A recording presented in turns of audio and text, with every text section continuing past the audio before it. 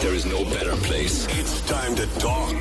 The only way to get anything done in Cork is to get on to Neil Prendeville, you know? There you go. Fair play. Talk to Neil Prendeville. That's a Cork threat at this stage, I think. The Neil Prendeville Show on Red FM. I just love Cork people. Conversation that matters. Happy Friday, everybody, from the Neil Prendeville Show. Freeze blows over is the front of the sun today, and as we've just done the weather, let's concentrate on that one first. Storm coming as cold snap ends. Ireland's snow and ice hell will finally start to break today. I guess that's relative, isn't it? If you're a young person throwing snowballs, it's far from hell. But a nasty storm is expected to barrel in on Sunday. The Baltic blast will ease tonight, with temperatures climbing up to double figures by tomorrow. The cold snap persisted yesterday, with schools and parts of Mayo areas forced to close. And western and northern coastal areas saw more snow showers overnight.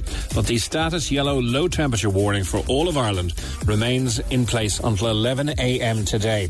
Then a yellow alert for snow and ice will be lifted in Donegal, or has been, at 6 a.m. So temperatures are on the rise. They'll increase a little today, but much more so overnight and tomorrow.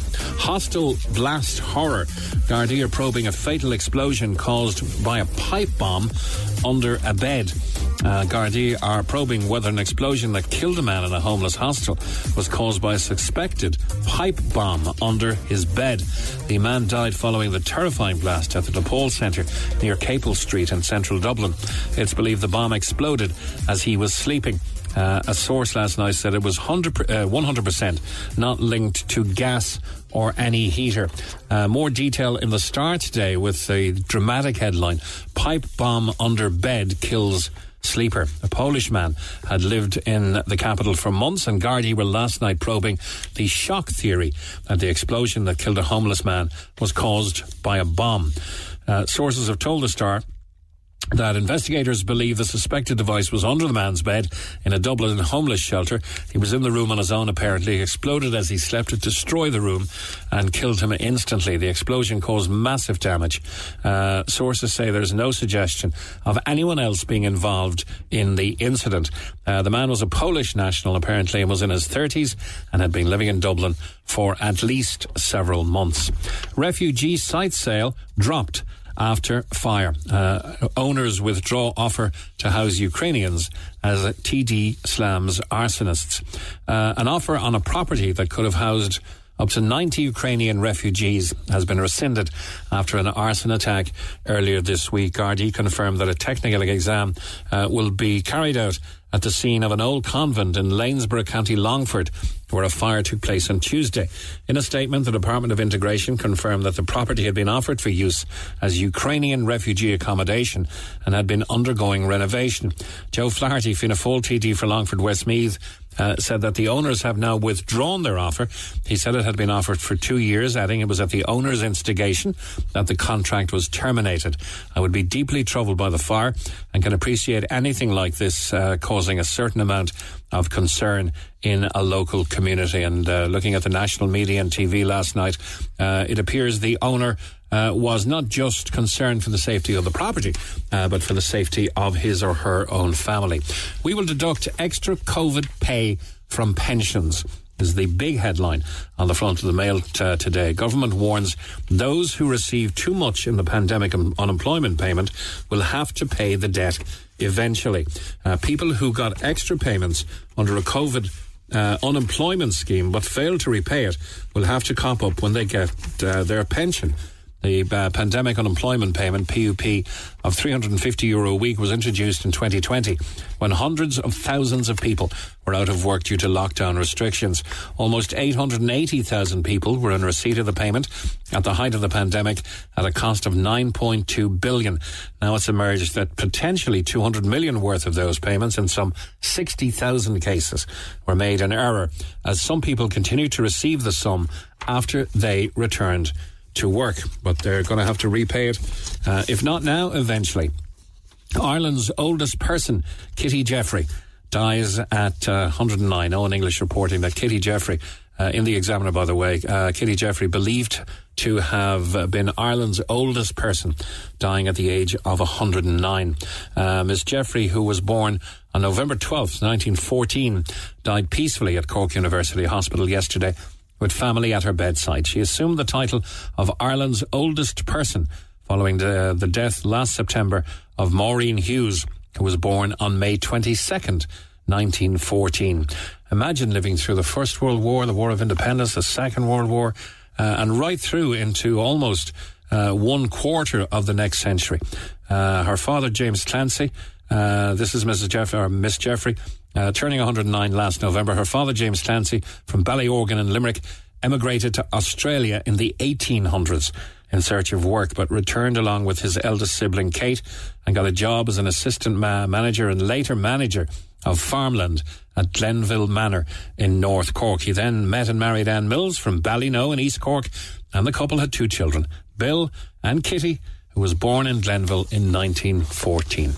Fireball in Hurtle over Irish skies. More on this later in the programme, but stargazers caught a glimpse of a fireball-like meteor as it flew over the skies around Ireland last night. People in Cork say they were stunned to witness the greenish-red fireball as it travelled at speed. One couple who were travelling near Bantry when they saw the meteor, which later crashed to Earth, feared it was going to hit them. We were absolutely terrified. We were screaming. I was full sure it was going to hit us. We saw it fall to Earth and explode in flames, but we are not sure exactly where it landed as it was completely dark. Surely the crater and the remains will be found. Mac's Dirty Laundry. By the way, if you saw the fireball, the meteor, then get in touch. 0818 104 106 by phone, or you can text and WhatsApp us on 0868 104 106. We'd love to have first-hand eyewitness account. McGregor Towers blow his dirty laundry. Locals in a spin over free washing machines. Conor McGregor has left people living near his building project fuming after not providing free washing machines and dryers. The UFC star's firm is putting up 9-storey blocks of flats in Drimna in Dublin. Locals say while they pledged the white goods as it's too dusty to dry clothes outside. So he was meant to provide free washing machines for those in the locality as they suffer the dust from the building. One told the newspaper The Sun that they feel completely let down. Conor McGregor called a hero by one of our contributors yesterday, eliciting some text to say a hero doesn't be set an old man in a pub, then buy the pub and bar the old man. We'll get to all of your texts later on if we can during the programme. In The Independent, this also made the front page. Just 1/3 of shops will offer cash for empties when the scheme begins next month. Caroline O'Doherty reporting that less than 1/3 of shops are expected to offer a money-back service for empty plastic drinks bottles and cans when the new deposit scheme, or return scheme, begins next month.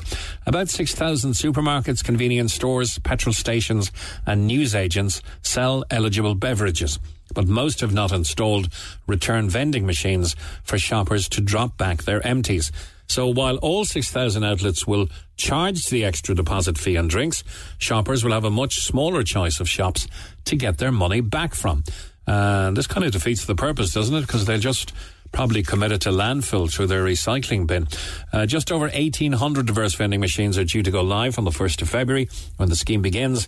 It's going to probably push up prices as well, because it's all going to have to be heading towards the bottom line, of course. Return, which is a pretty good name for the company, I suppose, said very few retailers have opted for the alternative arrangement of taking back containers over the counter.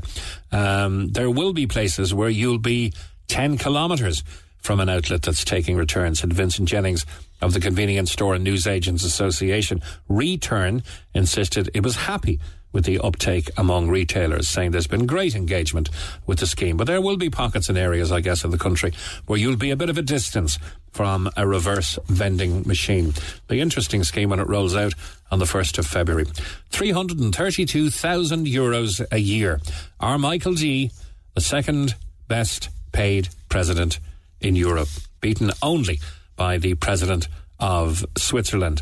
In third place, the presidents of Austria, in third place onwards, the presidents of Austria, Iceland, Germany, Italy, Poland, France, Slovakia and Cyprus.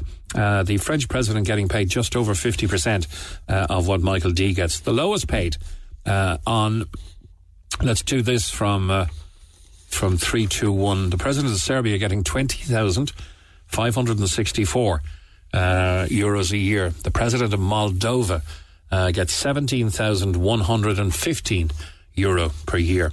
The lowest paid president in the EU and surrounding countries is Volodymyr Zelensky of the Ukraine. He gets 8,134 euros per year. That's a stark difference between Switzerland's over 500,000 and Michael D's 331,470.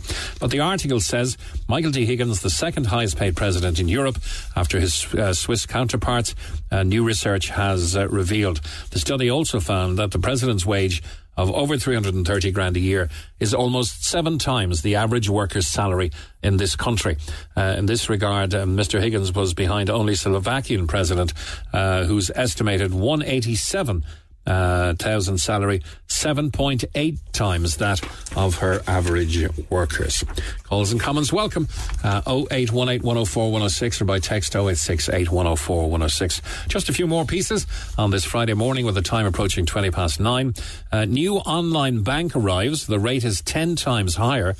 Customers are set to switch to Bunk, B-U-N-Q, of Ireland. The Sun reporting today that rip-off Irish banks will be forced to start a price war to keep customers from being lured to an online bank offering a savings rate 10 times higher than with the traditional or legacy banks, it's claimed.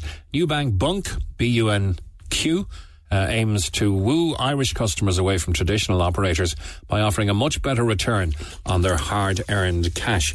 And I guess if it has the ease of use of Revolut as well, it's going to be a very, very appealing prospect.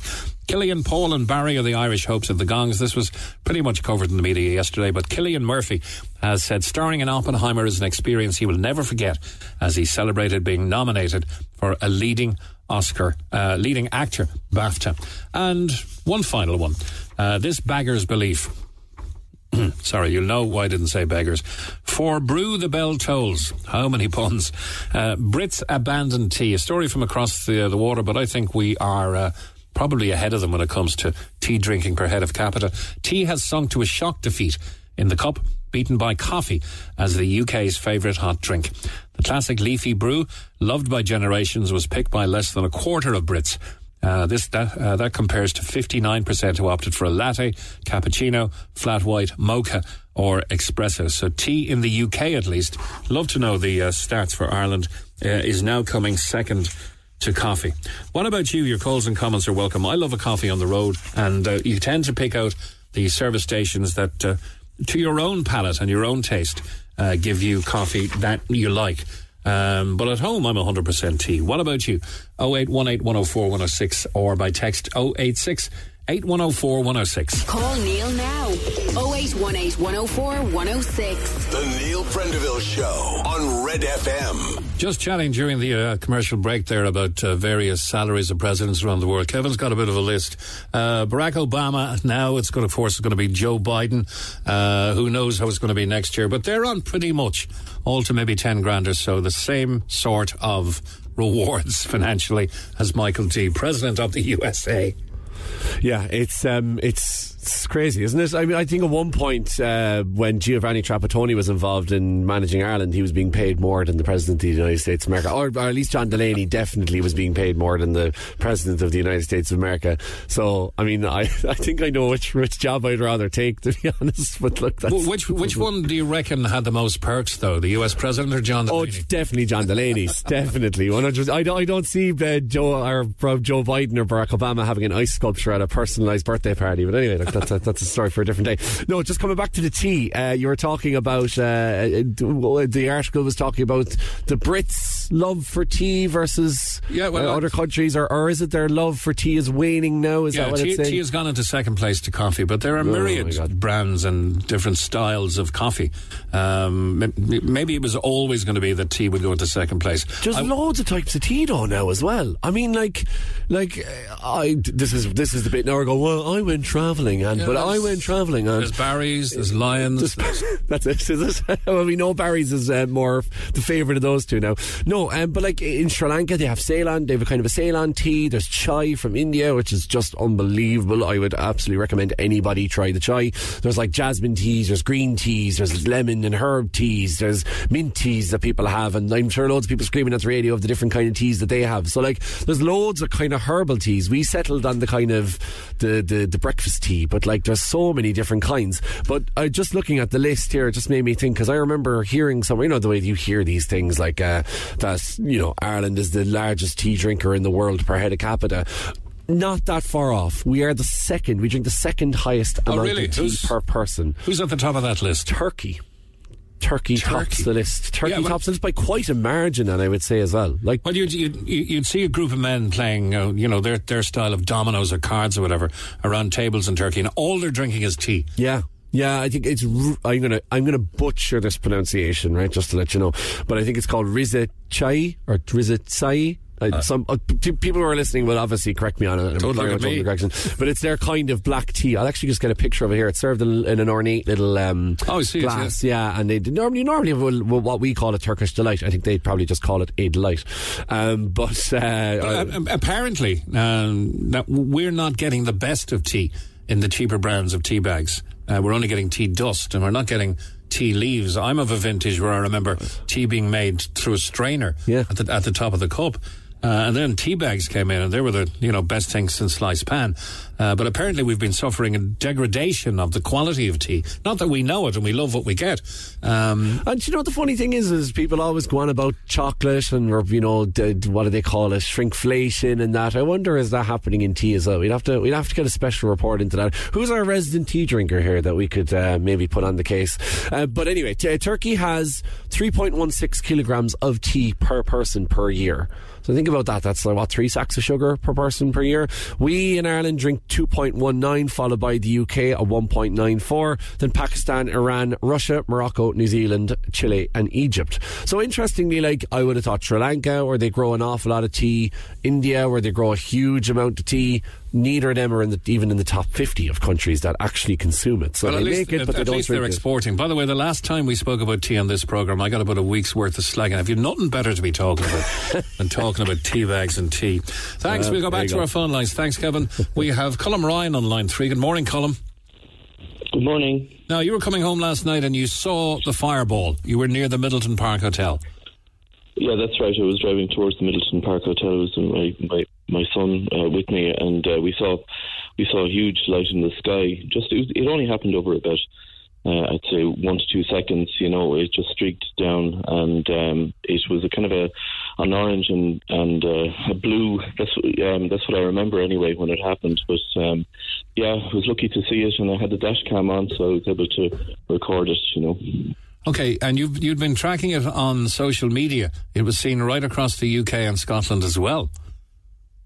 Yeah, as far north as north of Glasgow, and there was reports of it in Kent, and there was reports, all across Kerry and everywhere. It was a major event. Yeah. Has there been any indication as to where it might have struck Earth?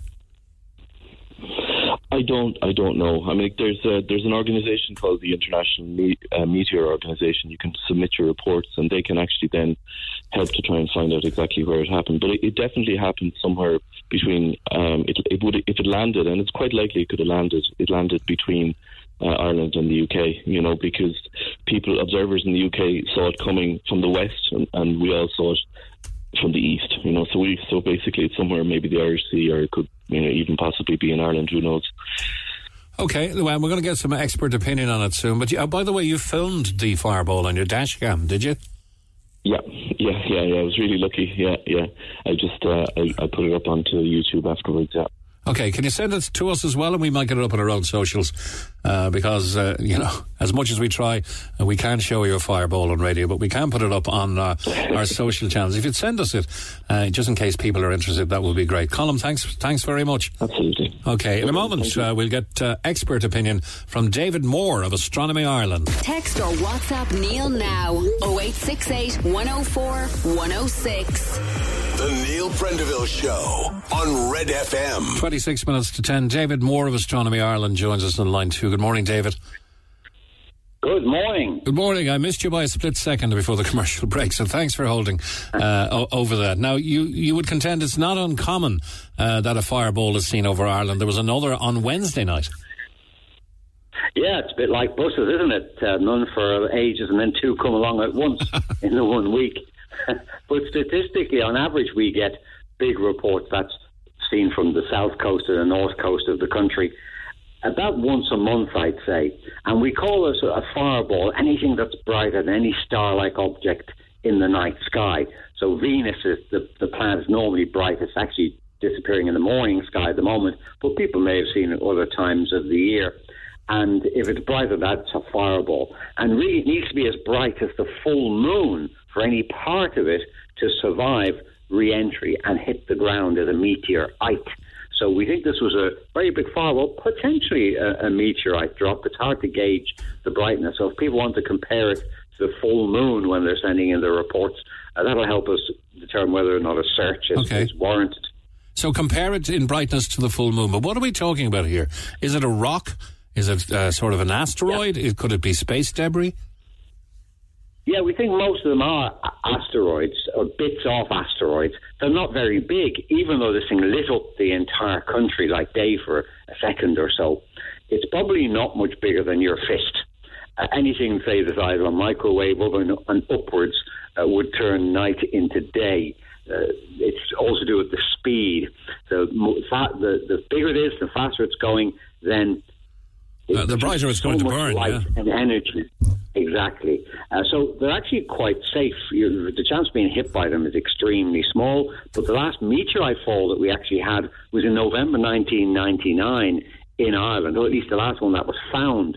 Statistically, we reckon one or two land on the island every year. But of course, a lot come in during the day when it's cloudy and it's dead in the middle of the night when nobody's watching. This one was 6 p.m.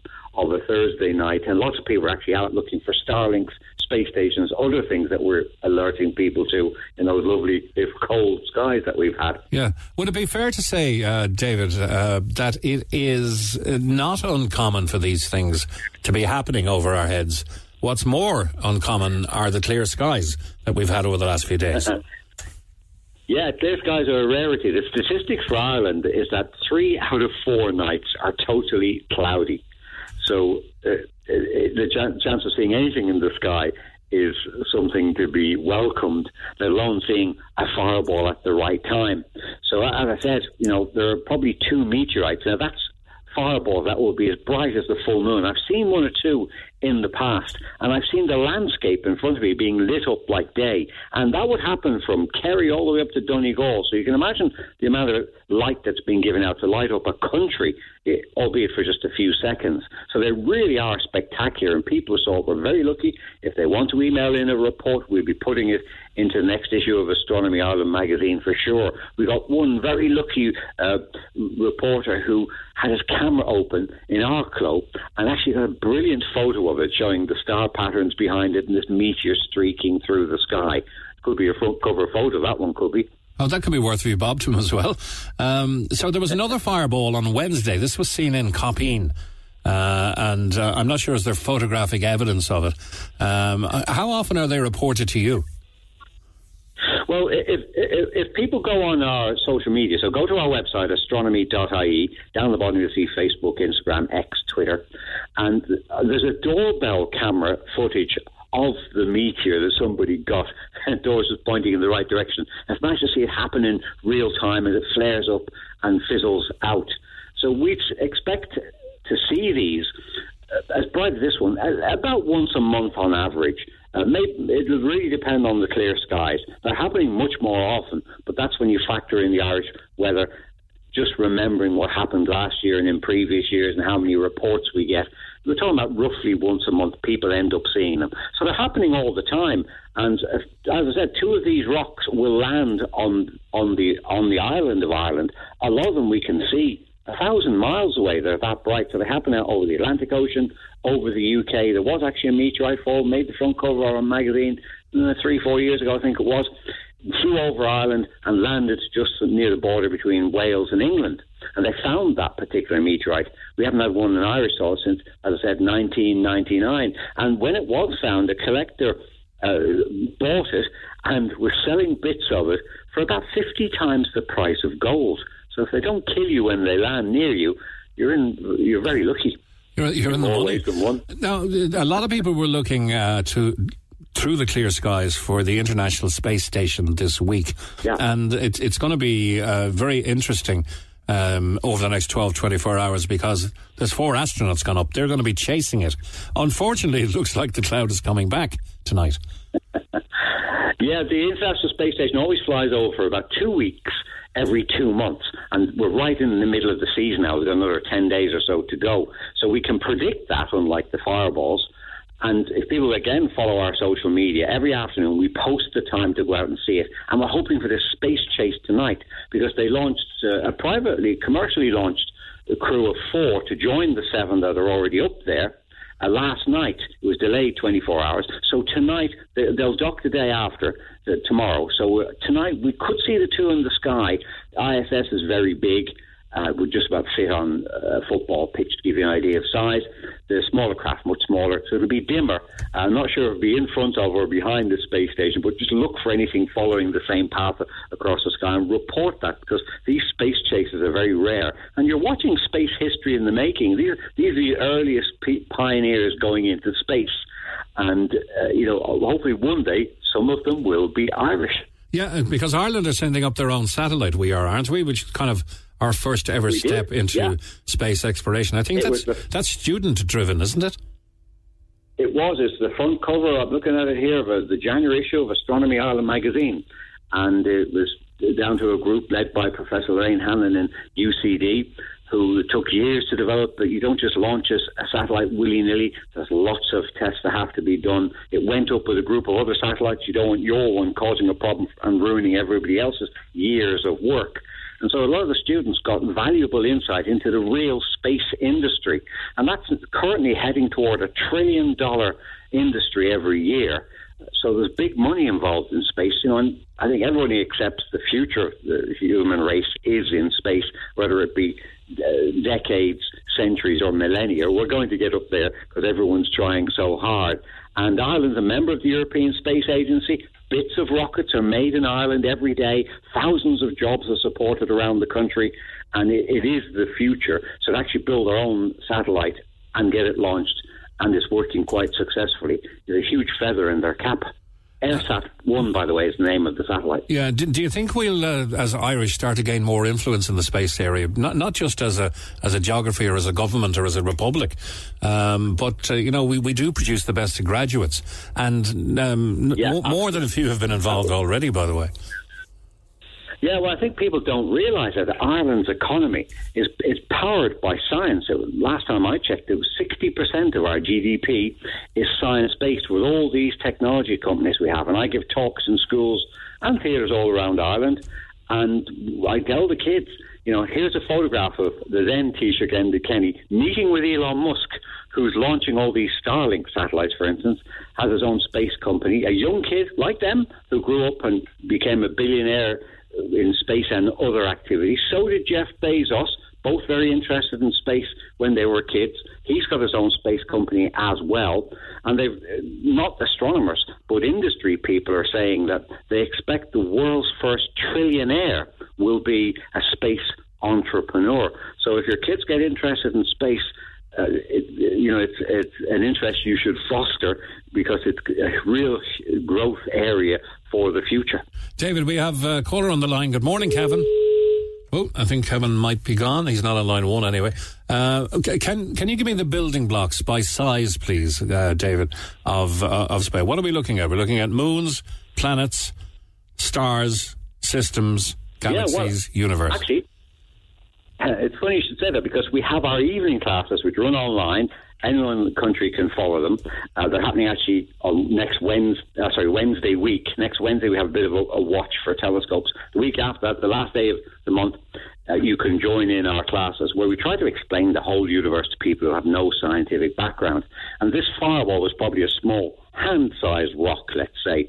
And we think the asteroids flying around the solar system occasionally bump into each other. And you can imagine all the rocks that are shattered off a collision like that, because it happens at very high speed. And these rocks mill around the sun, in orbit around the sun. They're too small for us to see with telescopes until one day they accidentally run into the Earth and cause these fireballs. So it's actually a good way of getting rocks from space off asteroids on the Earth without sending expensive missions up to get them. Okay. Then you go up in size, you hit the moon, a few thousand miles across the Earth, about 4 times wider than the moon. And the Earth's not the biggest planet or the smallest. Jupiter is the biggest one, about 11 times wider. The Sun is about 10 times wider than Jupiter. There are massive stars 100 to 1,000 times wider than the Sun. And then we have galaxies like the Milky Way that we're a part of, which are unimaginably large. The fastest thing in the universe is light, and it takes 100,000 years for light to cross our galaxy. And it's one of about 1 trillion galaxies in the known universe. And that sort of scale, when I was a kid, is what really fascinated me about space. They didn't teach it in school at the time. I read every book in the school library. The internet's great for kids these days. They can find out all these facts with beautiful illustrations and diagrams very quickly as well.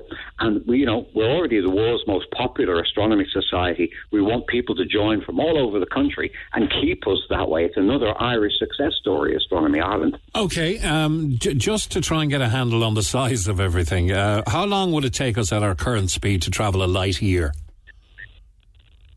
Right, well, light is the fastest thing in the universe. So it's about 200,000 miles an hour, or miles per second, I should say, or 300,000 kilometres per second. So a light year is trillions of miles. Yeah, the moon is about 400,000 kilometres away, so light will get there in just over a second. It takes 8 minutes to get to the sun, and over a year, it travels about 10 million kilometres, about 6 million miles, or a million is typically a trillion. A trillion, okay. That's one light year. The next star nearest the sun is 4 of those away from us, and then the rest are even further. And the universe is billions of light years wide. Yeah, and so when you're looking at the bright stars in the sky, they're typically tens to hundreds of light years away. So some of the huge stars maybe are a few thousand light years away, but most of what you see, tens to hundreds of light years away. So you're actually seeing the light from that was made tens to hundreds of years ago. So you're looking into the past. Into space, it's really like a time machine. Yeah. Yeah. Amazing. Kevin is back on the line, just an eyewitness on what was seen. You saw something come down by Mahon Point yesterday evening, Kevin. That's right, yeah. I was driving home and I just saw basically like a fireball or a phosphorus-looking thing with a tail on it heading towards our over Mahon. That was about 6:10. I didn't know anything else was happening, but I think my dash cam would have it on file, you know. Well, if it does, please send it in to us. That was probably the same item burning up, David, was it? It probably was. If it was a few minutes after 6 p.m., that's when everyone reported it. We know that time because we predicted the Starlink satellites to cross the sky a couple of minutes after 6. And then people who were out watching that saw the fireball as an extra treat. And hopefully Kevin was heading east because that's the direction most people seem to have seen it. We reckon, therefore, it probably landed somewhere in the Irish Sea or over Great Britain, perhaps. It's difficult to tell this early on. But people often do think that the object landed nearby. People always say, oh, it landed in the next field or behind some hills. There are actually huge events happening very high in the sky, maybe 100 kilometres up. So they're never anywhere near anybody, unfortunately. They're going to land hundreds of kilometres away, but it does look like they're very local, but they're really actually a much bigger event than our little minds can comprehend. I was heading towards, let's say, the tunnel, and it was going that direction. So I'd say it landed, obviously not in Mahon, but it definitely landed, I would think, on Ireland. But that's the optical illusion, because you don't know how high, you don't know how fast, so you don't have any trajectory. Yeah. It could overshoot Ireland in a couple of seconds, possibly. It did, and there were people in our clusters on the east coast of Ireland who saw it out over the Irish Sea. And they actually have photographs of that as well. But it would be very interesting to see the dash cam footage, so do send it in to Red FM, but also post it on Astronomy Ireland social media, X or Facebook, Instagram. and we'll take a look at it. If we know exactly where you were, and we can get an exact direction off it, we can actually triangulate. That's what we did in November 1999 when this huge fireball was seen over Ireland, and we had people in Dublin who saw it in the direction of Cork and people in Cork who saw it in the direction of Dublin, and by plotting hundreds of sightings like that, we knew it landed somewhere near the Carlow-Kildare border, and sure enough, a guilty-looking rock was found by a lady out walking a few days later that was tested and shown to be an actual meteorite. Okay. Did she get to keep that? She was the lady who sold it to the collector. Oh, right, okay. And he had heard the story, made the BBC and everything else, and he posted an ad in the local newspaper offering up to £20,000 sterling. The rumour had it that the bits would fit into a mug, and she got about £3,000 sterling, but she wanted to remain anonymous, so we don't know the full facts. Okay. And there's some question about the legal ownership of it, whether it was, things that fall in Irish soil, whether or not they belong to the Irish state or private individuals. But I don't think anybody really cares as long as they get tested and if there's anything special that the science comes out of. Yeah, Kevin, will you send whatever footage you can find to us or to Astronomy Ireland? Thanks for contacting us about your sighting. Let you go, David. One final question, probably the one you hate being asked the most. Do you believe in the moon landings? Oh, absolutely. The highlight of my career was interviewing Neil Armstrong himself. We also interviewed Buzz Aldrin. But to shake the hand of the first man on another world, I think probably the most famous person in history, especially when we become a spacefaring race. And I actually got to meet him, talk to him, have coffee with him, and shake his hand. I know he went there. Some of the conspiracy theorists, that we've talked to them in the past, there's no convincing them otherwise. They make up stories which we can patently prove are false. I've said this on radio, in public. None of them have ever sued me for libel because they would lose. We know one of them is a cinematographer, Bart Sibrel, has spent a fortune on this documentary he's written, and he's a cinematographer, and he knows that when you photograph people on the moon, it's a fraction of a second exposure. You do that at night, you don't get stars in the sky, the exposure's too short, and yet they're saying, there's no stars behind the astronauts on the moon. Okay. That proves that it's done on a sound set. There's a great story, David. There's a great story, myth, legend or fact, I don't know, but in the Great Southern Hotel in Killarney, when it was in Irish Rail or CIE's ownership, apparently at the time you'd have doormen dressed, like you do in some of the swankier hotels in Dublin now, and they'd be greeting people and helping people with their luggage, etc. And one night, a guy came out and started smoking a cigar on the steps, and the doorman was looking up, and the guy said, "What are you looking at?" "Oh, Christ," he said, "I'm looking at the moon. You'll never see a better view of the moon than you will from Kerry." And the guy said, apparently, that there is a slightly better one, and put his hand out and said, "I'm Neil Armstrong." I can well believe it, because I gave a talk in Shimshatira Theatre down in Tralee just a few months ago, and right outside the theatre is the Armstrong Walk, because Neil Armstrong was in Tralee at the time. I remember we actually sent a reporter down to cover it for Astronomy Ireland magazine, and Dick Spring was showing him around. And a lot of the astronauts come to Ireland for the golf, would you believe? They tend to fly in and fly out. One of them even married the manager of a golf club in Kinsale, Dan Tanney. Oh, Dan Tanney, that's right. I got to go to the next call. Thanks a million. David Moore of Astronomy Ireland. My pleasure. Anytime at all. Thank you. Bye-bye. Okay. Bye now. Alan O'Reilly runs Carlow Weather. Alan, how are you doing? Oops, sorry. How are you? Alan, how are you? Good. Okay, now you were also sent a video of the fireball.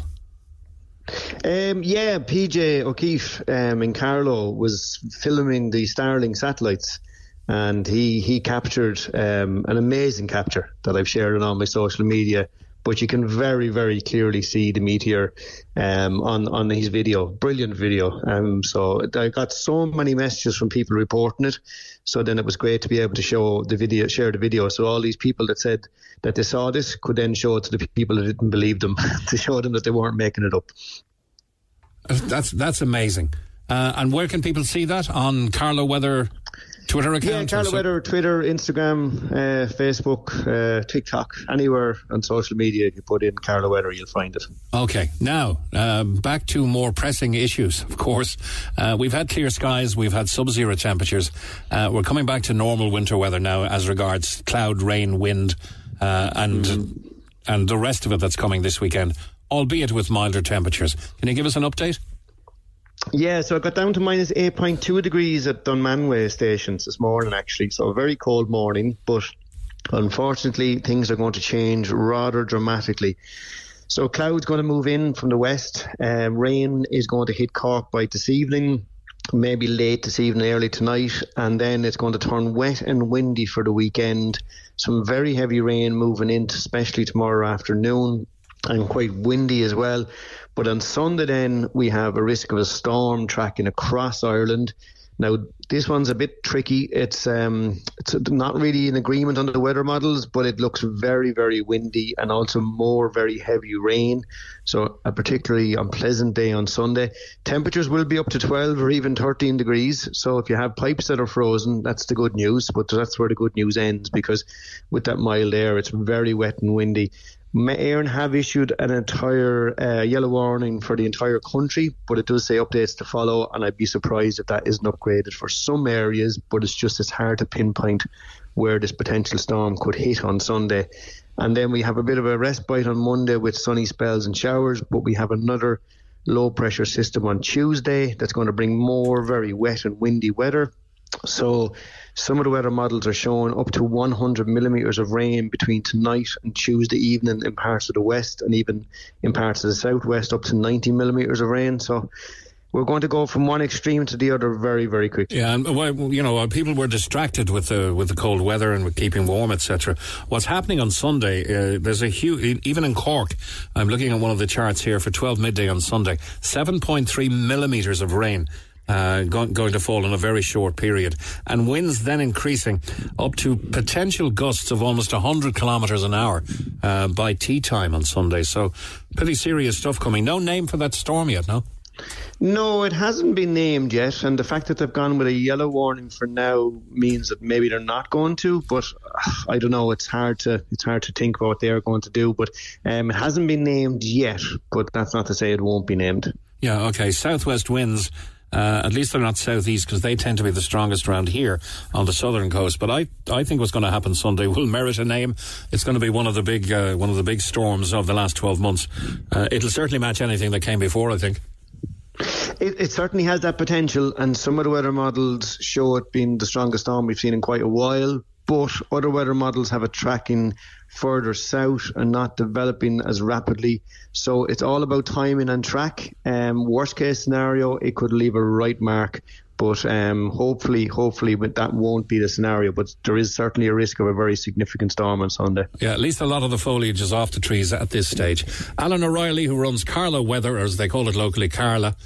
Thanks very much, and people can check out those videos, etc., on your Twitter account and other social media. The Neil Prendeville Show on Red FM. Conversation that matters. We finished yesterday's programme with Paddy O'Brien, an advocate for the elderly, and he was beseeching people in the very, very cold night that last night was to switch off their timers and leave their heating on and to have some element of comfort. But of course you're talking to a section of society that can ill afford that. And in an energy credit loophole, it became obvious to People Before Profit TD Richard Boyd Barrett that there was something slightly amiss. Constituents in his own constituency started raising this issue, and he joins me on line 2. Good morning, Richard Boyd Barrett. Good morning, Nick. Now, of course, the people who can afford this the least, to burn energy the least, are the elderly. But there's a particular cohort that seem to have fallen victim to this loophole, and they would be, let's say, single in the elderly category and maybe living in council housing. Can you explain what happened with the people coming into your constituency office?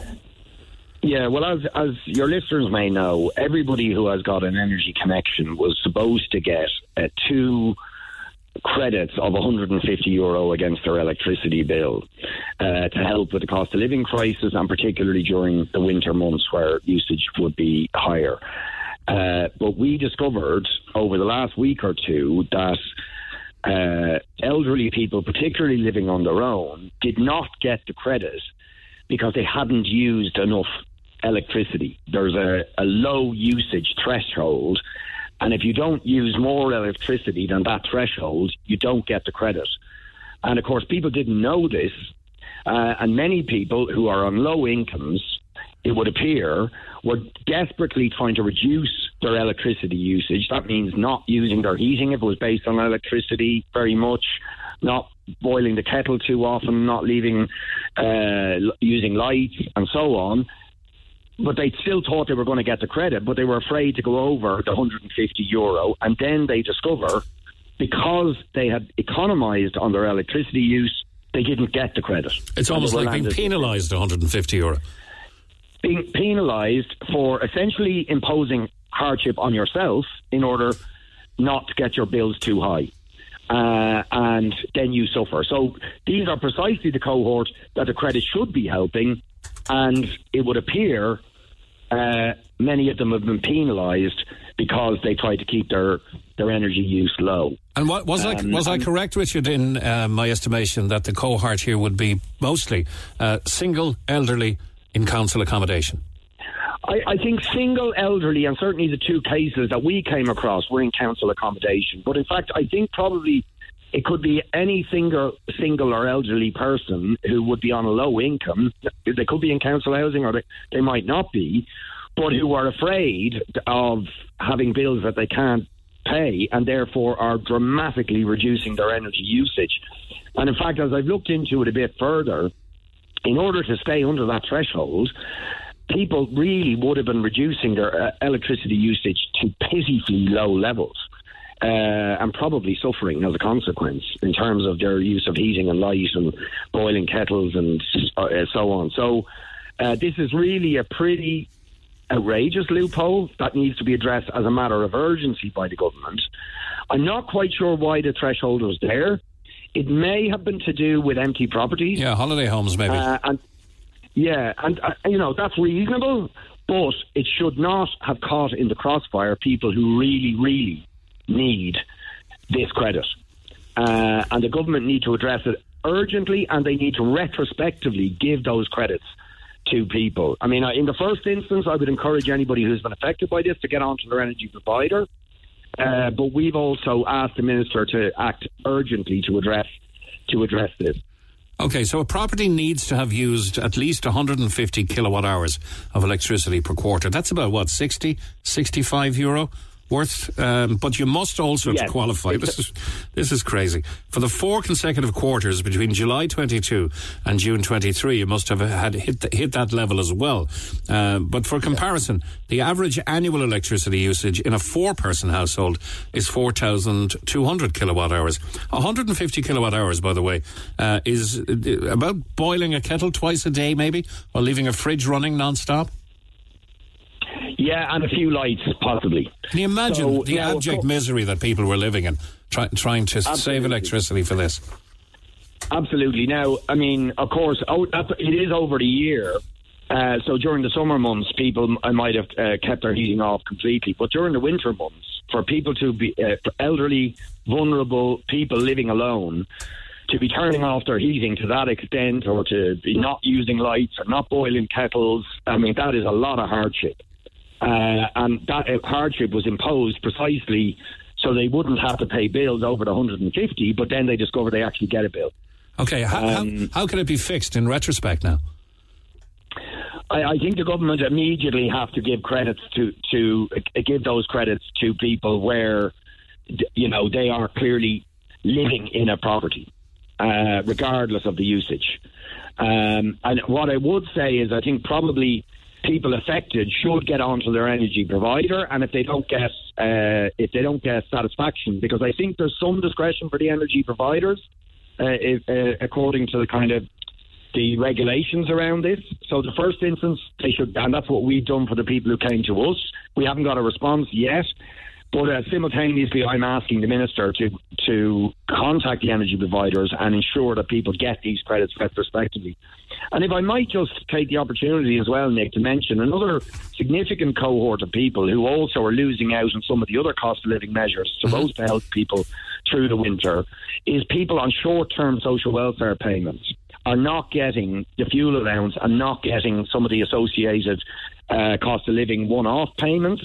So if you were on job seekers allowance for less than 9 months, if you're on back to enterprise allowance, if you're on back to education allowance, and a number of other what are called short-term social welfare payments, even though you're on the same low income as other social welfare recipients, you're not getting the payments because you're on those short-term payments. And that's really unfair as well. And in fact, that wasn't the case last year. We raised this last year and the government extended the one-off payments to that group, but this year they haven't given it to them. So there's a lot of people on very, very low incomes, in some cases people who may have just lost their job or who've trying to upskill or get back into work through the Back to Enterprise scheme, but are on very, very low incomes, and they're not getting the one-off payments or the fuel allowance, and that is really grossly unfair when you look at how cold it is out there at the moment and the need for people to turn on their heating. I would ask even now the government should do something urgently about that. And if they gave it last year, Richard, they must have actively considered, they must have changed it actively to take it this year. So they know it exists. That's the way they know. Well, in fact, last year they also excluded that group, and then we raised it with the minister, and they changed and extended it last year, but this year they've rolled it back again. And that is really unfair, and as you say, that looks like a conscious decision to exclude some people, even though they're on the same low level of income that other people who are getting the credit are getting the one-off payments would be on. Meanwhile, 100% of millionaires get the electricity credit even though they don't need it. Yeah, absolutely. And, that's when you're talking about people on very, very low levels of income, vulnerable people, it really, really is unfair. And so the government need to act urgently. I just heard your weather forecast there. We're all feeling the cold at the moment. There are people on low incomes who are really struggling at the moment, and the government needs to act to close these loopholes and give people the support they need. Okay, happy to give you the opportunity to clarify those points, Richard Boyd Barrett. Can I take this opportunity to ask you, just on a personal level, what's life like in Dáil Éireann at the moment? I can't really ask this of a party politician, and I know you're in a People Before Profit party, but things must be difficult enough to work in Dáil Éireann. There's so much negativity and so much grief out there at the moment. Yeah, you could say things are looking a bit bleak, whether it's on the international scene with what's happening with Gaza or these protests being directed against people who come to this country fleeing war, looking for refuge. That's, really pretty awful stuff. And I would just say to people, I think people out there have legitimate reasons to be angry, very legitimate reasons to be angry over the housing crisis in this country or over the cost of living crisis, the lack of services and amenities. But we need to unite together rather than, targeting vulnerable people. We need to unite together and put pressure on the government to address these issues. And we're stronger together. But the sort of toxic, divisive atmosphere that some seem to want to whip up to divide and cause conflict in our society is a very negative thing. And I think I'd ask people to pull back from that and let's unite together to fight for the things that we need. We're a very, very wealthy country, but that wealth needs to be fairly distributed in order to address the housing crisis and the problems our society face at the moment. Yeah, when do you see the election being called? Look, it's hard to predict because it's entirely in the government's hands, and they'll probably pick when they consider most suitable for them. If I was guessing, I would say probably the autumn after the budget. But yeah, that's only speculation, to be honest. And I suppose the government will, as they tend to do things when it suits them. Okay. It's in the hands of the Taoiseach, as it always is, of course. So, thank you so much for bringing up those points. I have a statement here that I'll read out now. But Richard Boyd Barrett, thank you. I know you've got a constituency office to go to and lots of meetings planned. So thank you for taking the time to elaborate on that. Thanks, Nick. Thanks. Cheers. Thanks, bye-bye. Nick. Richard Boyd Barrett, TD there, of the People Before Profit Party. Now, I have a statement here from the press office of the Department of the Environment on the low usage threshold check. So if you haven't or feel you haven't been qualified or having received or have received the energy credit, this may be of interest to you. The only qualification for receiving a credit is that electricity usage for a property as registered through an MPRN, that's your unique number, with the ESB networks, must pass a low usage threshold check. That's conducted by ESBN, which I'm assuming is ESB Networks. To pass this check, a property must have registered at least 150 kilowatt hours of electricity use per quarter for the 4 consecutive quarters between July 22 and June 23. The average annual use of electricity in a 4-person household is about 4,200 kilowatt hours.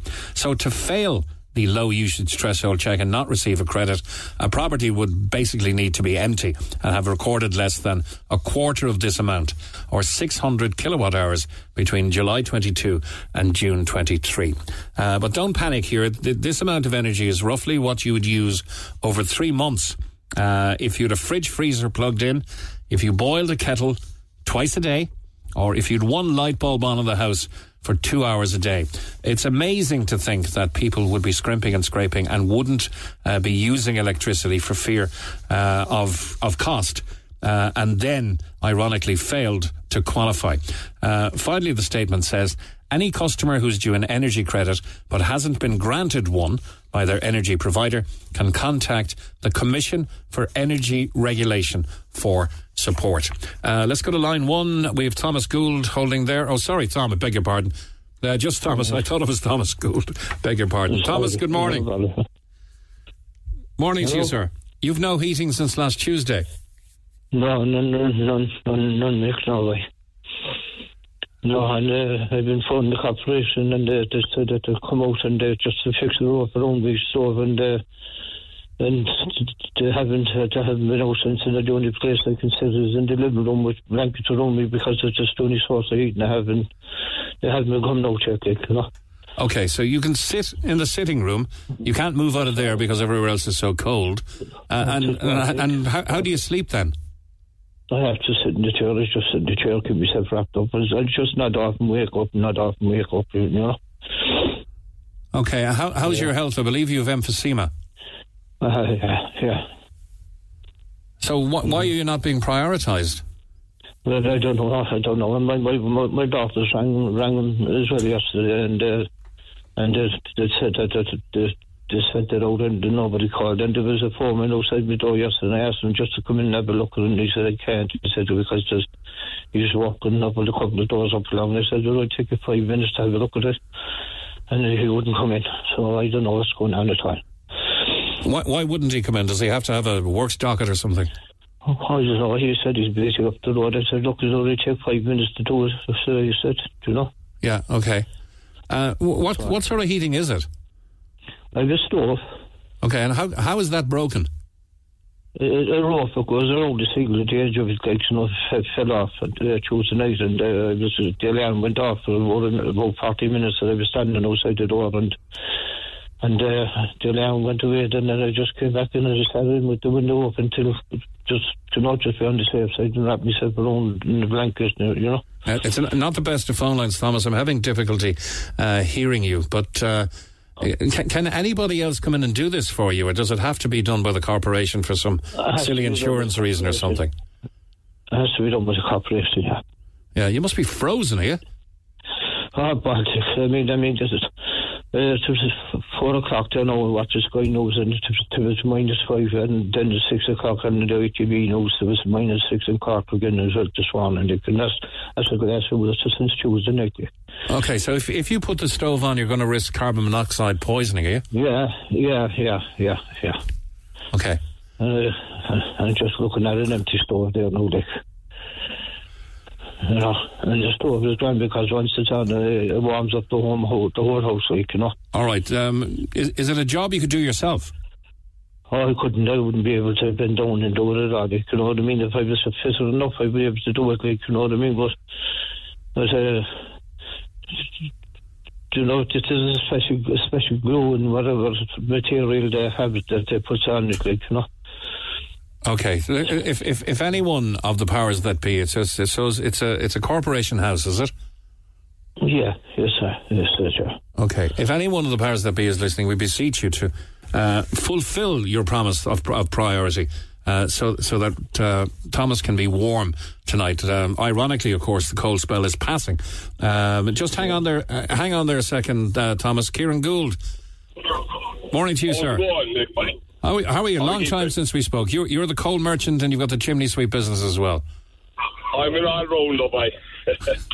Like myself. I'm an all-rounder. I come out and I sort that man out there today if he wants to. You know what to do, would you?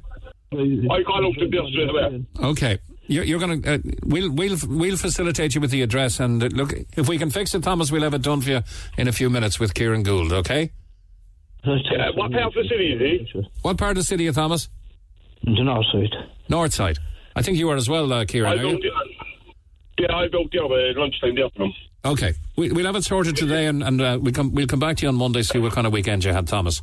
All right. And Kieran, thanks again for your generosity in offering to fix that. Apparently he was prioritised, or told he was prioritised, and nobody showed up. They say that all the time. I'm going to people there, they be freezing to death inside the houses. The corporation don't care about anyone. Thanks, Thomas. How much is a bag? How much is a bag of coal now, Kieran? It all depends, Mick. There's cheap coal, there's all different coals there. You have the cheaper one, you have the other one, a good smokeless coal. So it's going from, if you're collecting over here, you're going from about 26, 27, deliver up to 34, 35, right, you know. It all depends what grade of coal you want. If you want a cheap coal just to get you going, you know. Yeah. You seem very sure that people are being left down by the powers that be. Did you have any other particular stories or facts about that? Make their waiting. People just have to get the stove sorted or whatever. Like, that stove probably won't clean the nails, and they're not doing it. So that's all it needs is cleaning up. If there's a bend at the back of the pipe, the soot falls down there and blocks the bends. So it needs a clean. Big line I've rope there as well. I talked about that. Okay, and is that your normal Oisin stoves and that kind of thing that burn the nuggets? Yeah, it's that'd be a solid fuel one. It's smokeless coal and timber that burn, like, you know. Okay. Yeah. They throw out tremendous heat, but of course they got to be cleaned every season or two, don't they? Yeah, but if they have a flexi pipe in them, then you want to clean. If you're burning all timber, you want to clean twice a year, like, you know. But mostly they're fast clean there, I have that sorted there on the half an hour. I know, but just for safety's sake and for clarity and transparency, Thomas is of the opinion that only a corporation person can fix it. But you're an experienced and registered in this area, insured in this area, so you're an expert in this area.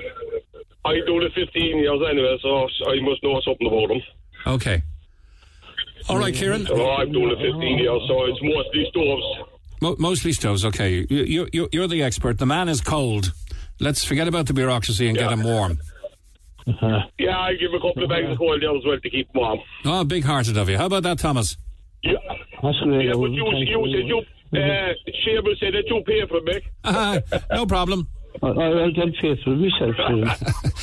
Thomas, don't worry. We're here to help.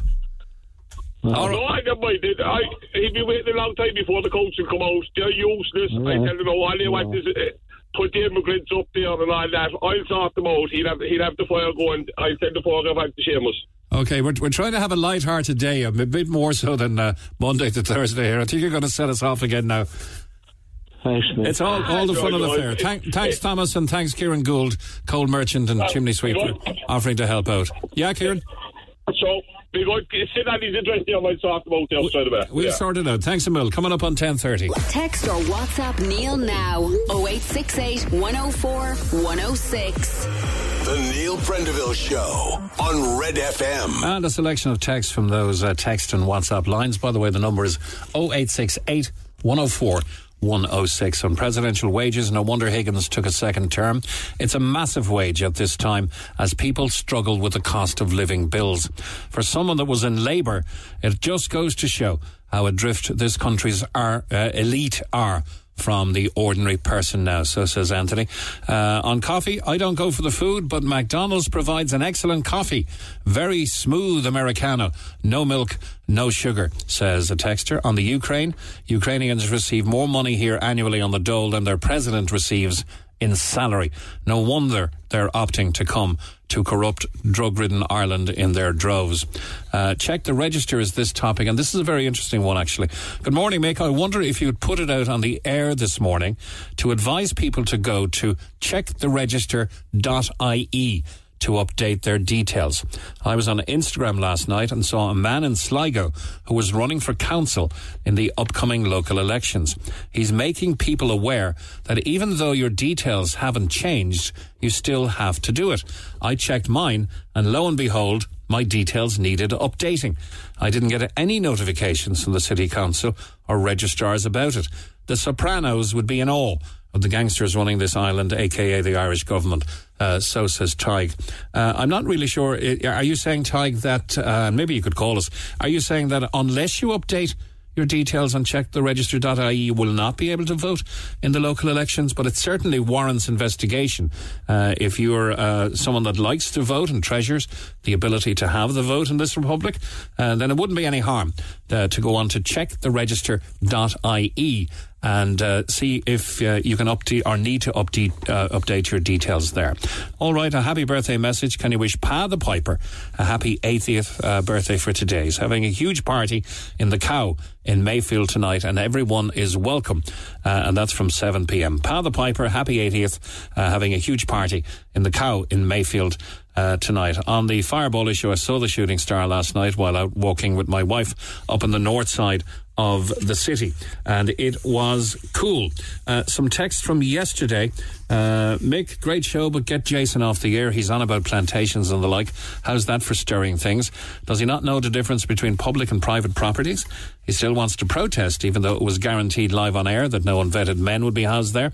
What's he protesting about so? And now Conor McGregor and GoFundMe is the answer to homelessness. Where were they for the last 15 years? Homelessness isn't a new problem. Tell them to read the Constitution and Statutes of Ireland, or let the government come out and tell the people of Ireland how many migrants we have to take in as being part of Europe. It's a governmental issue. The only way to change that is through the ballot box. Get these protesters to go and run for government. That's the only way to change anything, says Philip in the city. I wonder if Jason would accept a halting site. They're our own people too, says Dennis from Mahon. And some very positive comments on the interview with Kevin Sharkey.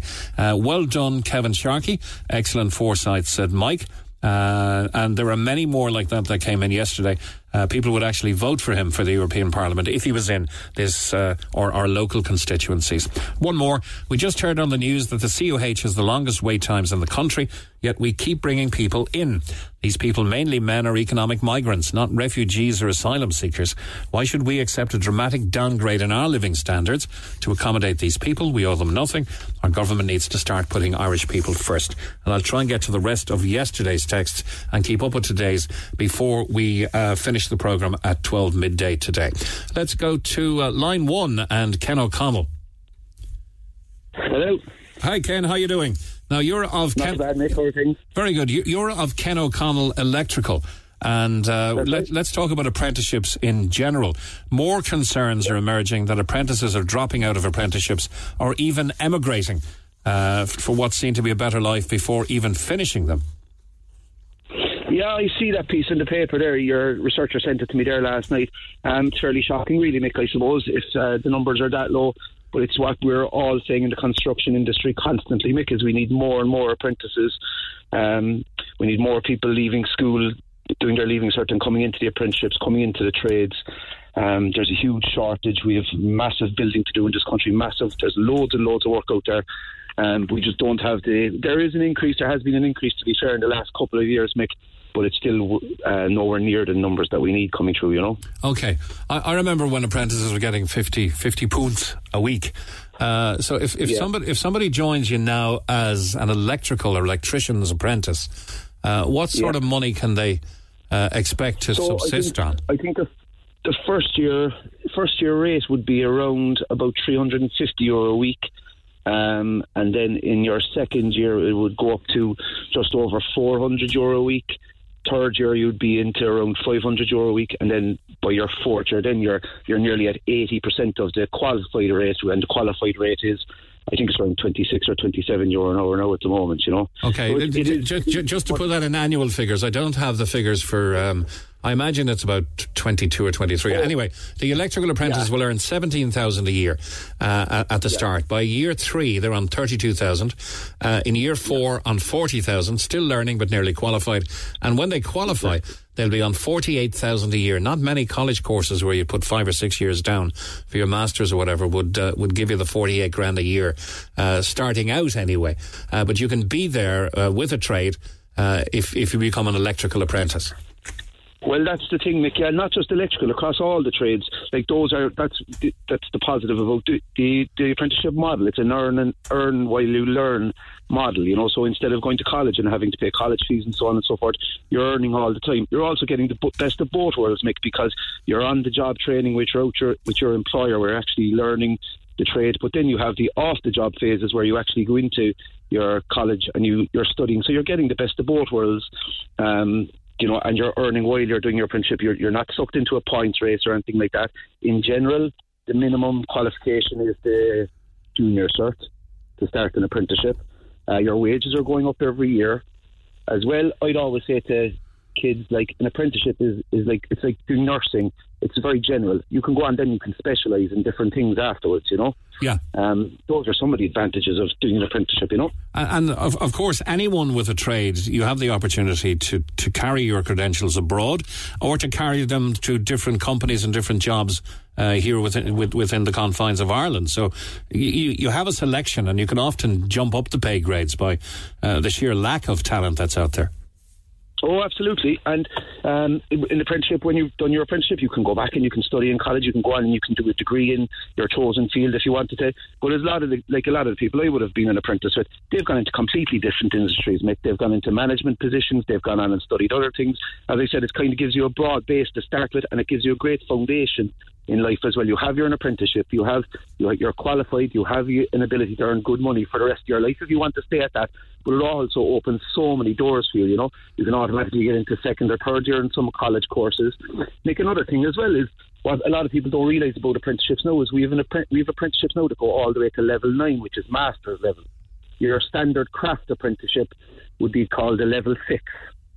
So your electricians, your plumbers and so on, we'd qualify as what's called a level 6. Level 7 then would be an ordinary degree. Level 8 would be your honours degree. But some apprenticeships go all the way up to level 9, which is your master's degree. People don't realise that. Like, there's apprenticeships in finance, there's apprenticeships in biopharma, accounting, software development, all these kind of things, logistics. There's loads of new apprenticeships. It's not just your traditional craft apprenticeships, your electrician, plumber, carpenter, block layer, plaster. It's not just those apprenticeships. They've really spread it out now. I think we have about 70 apprenticeships now at the moment, different apprenticeships, you know. Yeah, but for electricians in your particular area, there's 395 people in phase 1 of an apprenticeship. There are 7 phases. Yeah. How many are in phase 7? Yeah, well, I read that piece in the paper as well where it said 16. 83. Yeah, it quoted 2 different figures. They quoted 83 and 16. Now, the only thing I'd say about that, Mick, is phase 7, just to explain what that is. So phase 6 is your final exams, Nick. So once you're finished phase 6 in the college, you're more or less qualified. So I'd say a lot of those numbers would be just guys who'd actually be signed off by their employers as qualified, you know. So that's probably why the numbers are quite low in phase 7. I don't know the exact numbers, Mick. I was only told about this last night, so I haven't had a chance to talk to ETBs to see exactly the numbers. But look, if that's what it says, it must be. It's obviously it must be true. Yeah, that would mean there's a lot of attrition along the way, and people are possibly leaving for other offers or other countries. Meanwhile, the politicians are taking all the glory. Ministers Harris and Collins announced record numbers take up apprenticeships in 2023. But what comes out the other end really is the proof of the pudding, isn't it? Fair point.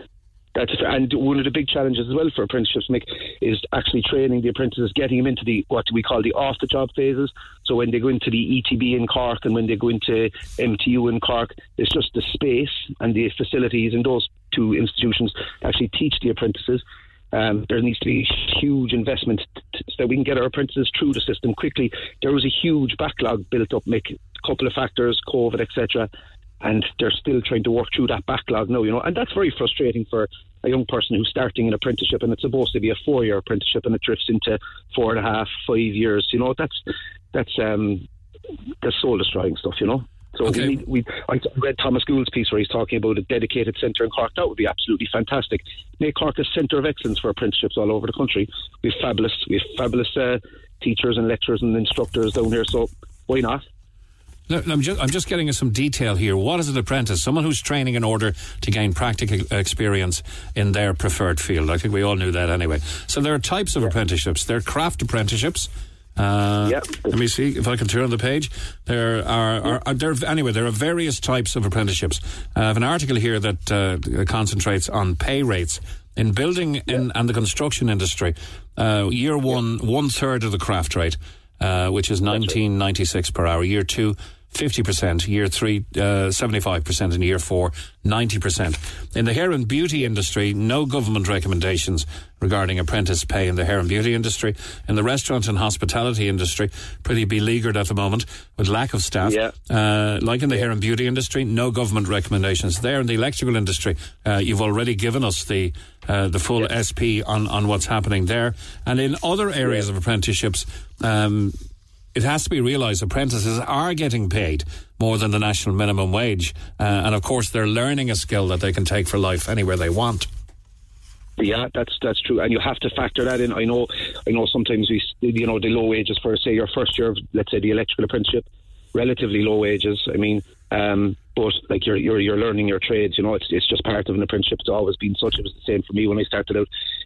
But as you learn and as you become more valuable to your employer, your wages do increase. And as you said, when you come out, it's 48,000, 50,000 a year, and that's your basic. But overtime, etc., and the ability to do your own jobs on the side, yourself.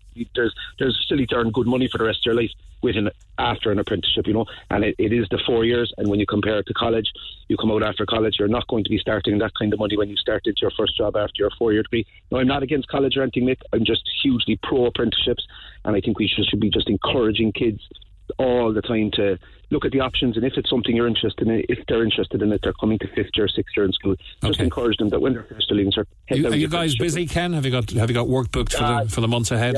Yeah. Constantly busy, Mick, thank God. And look, you'll know yourself, try to pick up the phone and try get an electrician or a plumber or a carpenter. I think there's a huge shortage out there. There's loads of work out there for any young people listening today. They're half thinking about it. Go down that route, you'll have a great life with it, Fantastic. Ken O'Connell of Ken O'Connell Electrical, thank you very much. Cheers. Kieran, good morning. Hi, Mick, how are things? Good, Kieran. Your son is one of those that's currently doing the apprenticeship and is in that 7th phase. He's one of the 16, yeah? Yeah, he's just finished up in MTU at the moment, his last phase, Mick, and then he's to go back on the tools for a few weeks and he'll be fully qualified then. And what sort of temptations came his way during, say, phases 3, 4 and 5 of maybe emigrating like some people are doing, taking a few gap years, going to Australia, or was he just dedicated from the start? Yeah, he was dedicated, but he has it in his long-term plan to probably go abroad with his trade, That's what he's indicated to us, that when he's fully qualified, maybe give it a year or so here and then look at his options abroad. Yeah, and of course, always handy to have an electrician in the family, isn't it? It is if you're going to do something for you. It's like the carpenter or the squeaky floorboard, but it's strange actually because there's no history of anyone like that in our family. When he was in school, he said he didn't want to go to college. So I said, look, do you want to come into the furniture business? He said, no, I'm not interested in doing that. And then one day he said, I want to be an electrician, out of the blue. The where it came from, but he absolutely loves it. He's making great money. And it's a career that he has, and he can bring with him all over the world for life, Yeah, he can do the travelling after it with the cert tucked under his belt. Happy days. Yeah, world is his oyster, basically, And I think, as you know yourself, Vic, for all our kids, if they're doing something they like, it's a privilege for us to watch them doing it, like, you know. Yeah, I guess if you're not doing something you like, you'll dread going to work every day for the rest of your life. Kieran, thanks a million, and wish him all the best. One of the only... he's going to be in demand if there's only 16 passing through final phase, isn't he? Yeah, that's what I believe, yeah. I mean, at the moment even, it's very difficult to get any kind of tradesmen, especially electricians, like, you know. All right, thanks, Kieran. Busy all the time. No, well, thanks, mate. Thanks, morning to you. Conversation that matters. Just turned 10 to 11. TJ Hegarty, thank you for holding over the last few calls. We appreciate that. Now, you're talking about maths anxiety, and you've written a very interesting piece here, and I'm not trying to start a gender war, so tell me, this is much bigger for girls than boys, this issue, but you're also going to say, and as I say, not trying to start a war, boys actually do much better in maths exams generally. Tell us about it. Good morning, Mick, and thanks for having me on. So, just for context, I own and run an online maths school called Breakthrough Maths. So, we teach about 2,000 kids a week from primary school right through to leaving cert maths.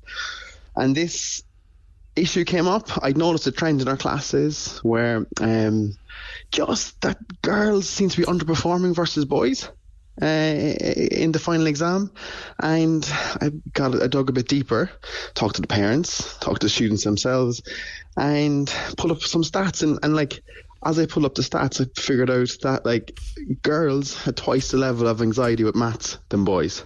So it's not about ability, it's about anxiety. There's no there's no biological cognitive difference between girls and boys in terms of maths. And yes, in terms of exams and in terms of choosing STEM careers, girls much underperform boys. Okay, when you say STEM careers, you're talking science, tech, engineering and mechanical. That's exactly it. Yeah, they don't choose it, and there's a few reasons, but it's just that it's a strange one because, like, there's some differences. There's some issues with stereotypes, and there's some issues with how maths is as a subject itself. But there's one key thing that it kind of comes down to when I talk to parents and I talk to students. It's the issue around failing. If you look at maths, right, maths is so binary. Like it's you're either right or you're wrong, and it's constant failure. And it seems that the issues around failing can knock the confidence of girls, and they get more anxious about failing and the subsequent results, and it seems to affect girls far more than boys. Yeah, so an issue of confidence seems to have been identified here, because in a survey only 13% of men surveyed said maths made them feel anxious, but when women were asked, the percentage more than doubled to 29%. I'm also looking at a workforce gender gap study which said 49% of students taking higher level maths in the Leaving Cert are girls, so it's 50-50 almost, but only 25% of people in the STEM workforce, that's in the science, tech, engineering and medical workforce here in Ireland, are women. And here's another one. There's in the States, 91% of people believe men are better investors than women. Right? And statistically, women are 0.4% better at actually trading than men. So, like, it's all stereotyped wrong. But it's so strange. Maths is the only subject, right, that actually has a term of anxiety linked to it. You've never heard of, like, geography anxiety or history anxiety. It's maths, and it's that whole thing around failure and the concept of it that really puts people, knocks people off the subject, and girls in particular. Okay, now we often hear mothers saying that they were never good at maths and your dad can help you with your maths stuff. Are they copping out, or is this leading to the stereotype that maths comes easier to boys than girls? It leads to it. Now, it certainly leads to it, and I hear that often. Less and less so. I think parents are very much copping onto it, but that's a part of it for sure. But it's all around us. Like, in the movies, it's always men who are the investors or the Wall Street people. It's always men who are there, you know. And the opportunities for girls in maths and engineering are huge. Like, especially with gender pay gaps and stuff, the opportunities for girls to enter into maths, to have careers in STEM, are massive. And it should be shouted from the rooftops that more girls should study STEM courses in university, because the opportunities are massive. Yeah, I mean, I did my leaving in 1982, and there was a definite barrier, right? We had a choice of, woodwork or, say, metal engineering, whatever it was, and the girls had a choice of what do they call it, home economics and that kind of thing. So there was definitely separate arrangements in movement training, as they called it, for boys and girls. So allowing boys to learn skills and techniques, while girls learned essentially style and grace and being in the home. And that's all changed now. That's well over, that's over 40 years ago. So now it's equal opportunity. Now it's equal attendance, all to 1% at the higher level maths. But we're not seeing it translate into the STEM, science, etc. areas. And it's still happening. Even last year, there was a huge difference between boys and girls in terms of the Leaving Cert results, and there was a gap. So, like, if there's parents at home with a girl in primary school or secondary school, it's just to encourage them to really enjoy the maths and to get stuck in and to embrace failure. This is the real important tip I want to give to parents, right? It's maths. The most important part about maths is understanding failure. Okay, we got the prees coming up soon. It might be nice to talk to you again about that. But I'm intrigued, and I want to repay you slightly by letting you tell us about Breakthrough Maths. Are you doing it on kind of a Zoom mega class with thousands of people, or what? No, it's small classes. So I set this up in COVID. I was teaching maths around Whitechurch and Blarney locally to people, and I saw a massive issue with people needing extra help in maths, and we started teaching kids in small classes on Zoom, and we started adding testing into our classes, and it just kicked. Like we've got teachers from UCC and UCD and Trinity who are young, they're fresh, they bring a bit of energy to the class, get everyone involved, and just seeing students kick. And it sounds very, very intriguing. And if parents or if students, be they male or female, want to know more and maybe embrace maths a little more, I must take a break for news, but they can go to breakthroughmaths.com. That's it. All right, TJ Hegarty, thank you very much, and good morning to you, sir. The Neil Prendeville Show on Red FM. Conversation that matters. And Thomas Gould, Sinn Féin TD for Cork North Central, joins us on line 2. Hi, Thomas. Good morning, Mick. How are you keeping? I'm not too bad. We're going to start with apprenticeships. You have a couple of instances here which would be of interest to our listeners.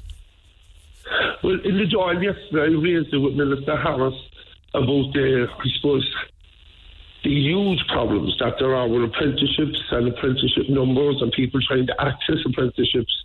Like what I've been calling for the last number of years is that there should be a purpose-built apprentice centre, and I've been looking for that to be located on the north side.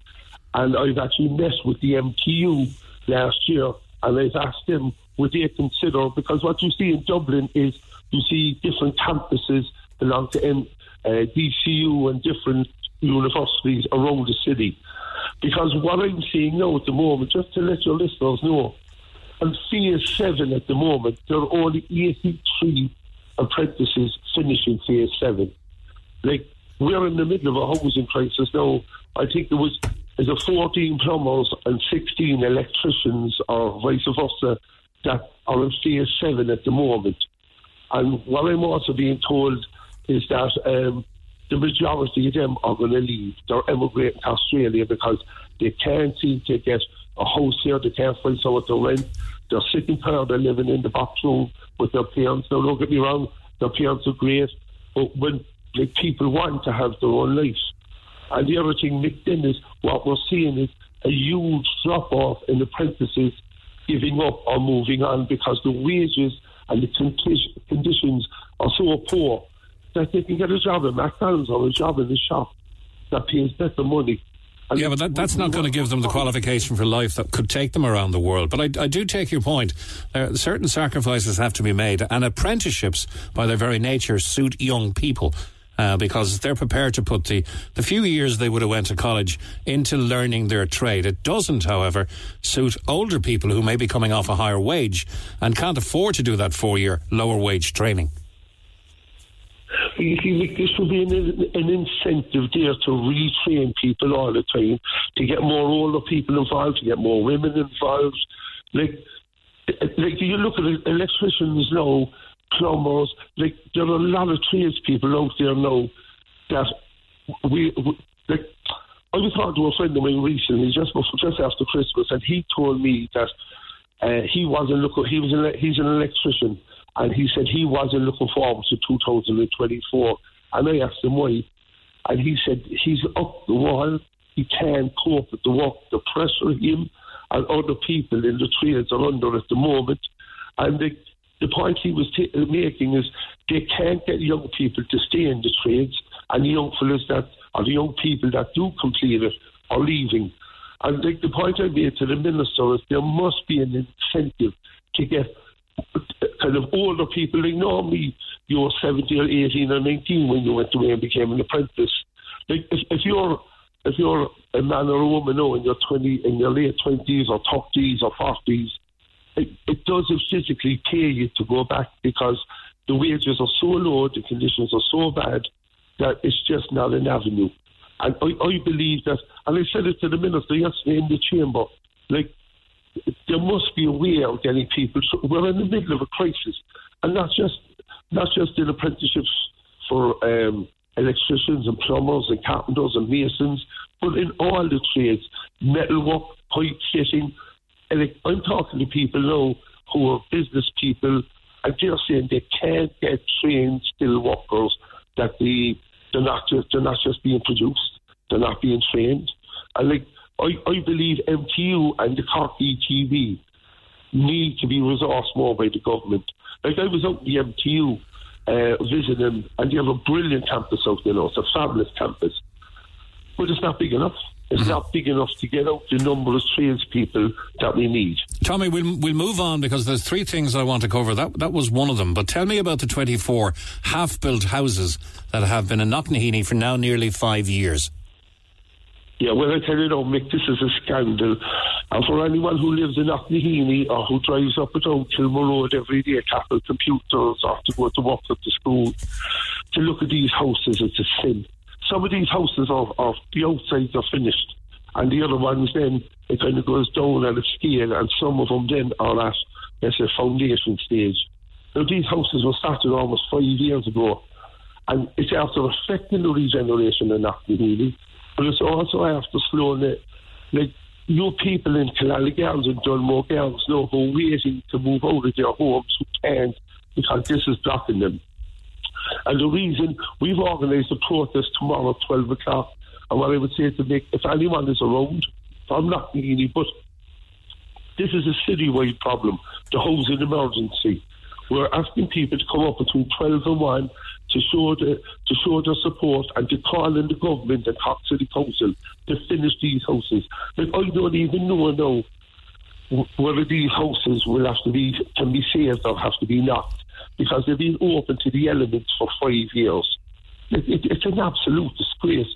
And this week in the Dáil, I also raised on Wednesday about there are 1,150 half-built or projects that haven't moved in since this government has been in. That's 1,150 houses right across the country. There are people and families should be living in now. So we're asking people, it's a protest, 12 o'clock on Kilmore Road by the water tower tomorrow for 1 hour to come out and send a clear signal to the government that people need housing. People need a home, they need somewhere to raise their families, and for people to not need and the regeneration, this has just been... I've driven past some of those homes, Tommy, and I have to say, because I don't pass by there that often, that Knocknaheeny's looking a hell of a lot better than it used to. But of course, when you don't drive past that often, you don't know that progress has stalled. No, and can I say no, Knocknaheeny is flying. Nick, and I want to send out a clear message. But the problem is these 24 houses are holding up the whole regeneration. And just to let you know, Mick, I went to the first regeneration meeting in September 2000. That was 24 years ago, 23 and a half years ago. Like, in Ballymun, I think they built 1,100 houses in 10 years. In Knocknaheeny, they built only over 100 odd in 20 years. Like, they've completely knocked and rebuilt Boy Ross. They've completely knocked and rebuilt Ballymun. And then the people in Knocknaheeny are dealing with this for 23 years. So don't get me wrong, we welcome the regeneration, but it needs to be quickened up, it needs to be delivered. And like, if you're there, Nick, and you're looking, and your son or your daughter hasn't got a house, and you see these houses right across the road from you, or around the corner empty, and Like, people are living in box rooms. People are rearing children 3 and 4 in a room because they can't buy a house because house prices are too high. They can't rent the house, even if they could get them. The average rent now is nearly €1,800. And they can't, and it's 10 years of waiting to get a house in Cork City Council. Have you seen the regeneration of Ballymun, Tom? Yes, I went up there, yes. Like, it's unbelievable what the amount of money they spent in there. And, like, Ballymun would have had, I suppose, because of the high-rise flats and what have you. No, don't get me wrong, Ballymun still has some issues, but compared to what it was... Yeah. I remember you two commenting about Ballymun in their song Running to Stand Still. I see 7 towers, but I only see one way out. It's completely changed now, and that's down to proper cohesive investment. Okay, listen, best of luck with the protest tomorrow. There was one other issue. I know you were trying to talk to me and I couldn't get around to you regarding the potential or proposed renaming of Páirc Uí Chaoimh. Where do you stand on that? Yeah, well, I'm completely opposed to it. I think the vast majority of the people in Cork are opposed to it, Mick. This was named after a famous Irish Republican, after a brilliant GM man, a man who brought the Gaelic Association to a new level. And Mick, I have to be honest, right? I'm a Vince's man. All my family are steeped in hurling and football and camogie. We love the GA. People might say, why is this such a big deal? But for people like me and for the GA people out there who love the association, who love what it stands for our history, our culture, our language and our heritage, and to be selling our soul, like this is not what the GA is about. Right? The GA is about community, about your parish, about your family, and then to come along and try to sell the naming rights of it. Like, to me, the GA is going the wrong direction. They're going down commercialise. They're going down about profit. I want to see the GA do more about more young people playing sport. Like, Nick, when was the last time you drove around or walked around the city and you see young boys and young girls out the road hurling? It still happens, but they're not to the same level. And last year in the door, and I raised it with the Croke Park, with the head of the GA, like, hurling is in the height of trouble. Where people, especially in the city, in certain parts of the city. And the GA need to be doing more to promote hurling, to promote Gaelic games, and to promote we're an amateur organisation, we're proud Irish people, and the association is at the heart.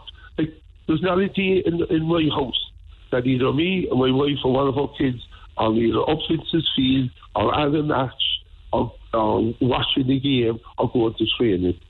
Like, it's such a huge part of our family and other families around the city and the country.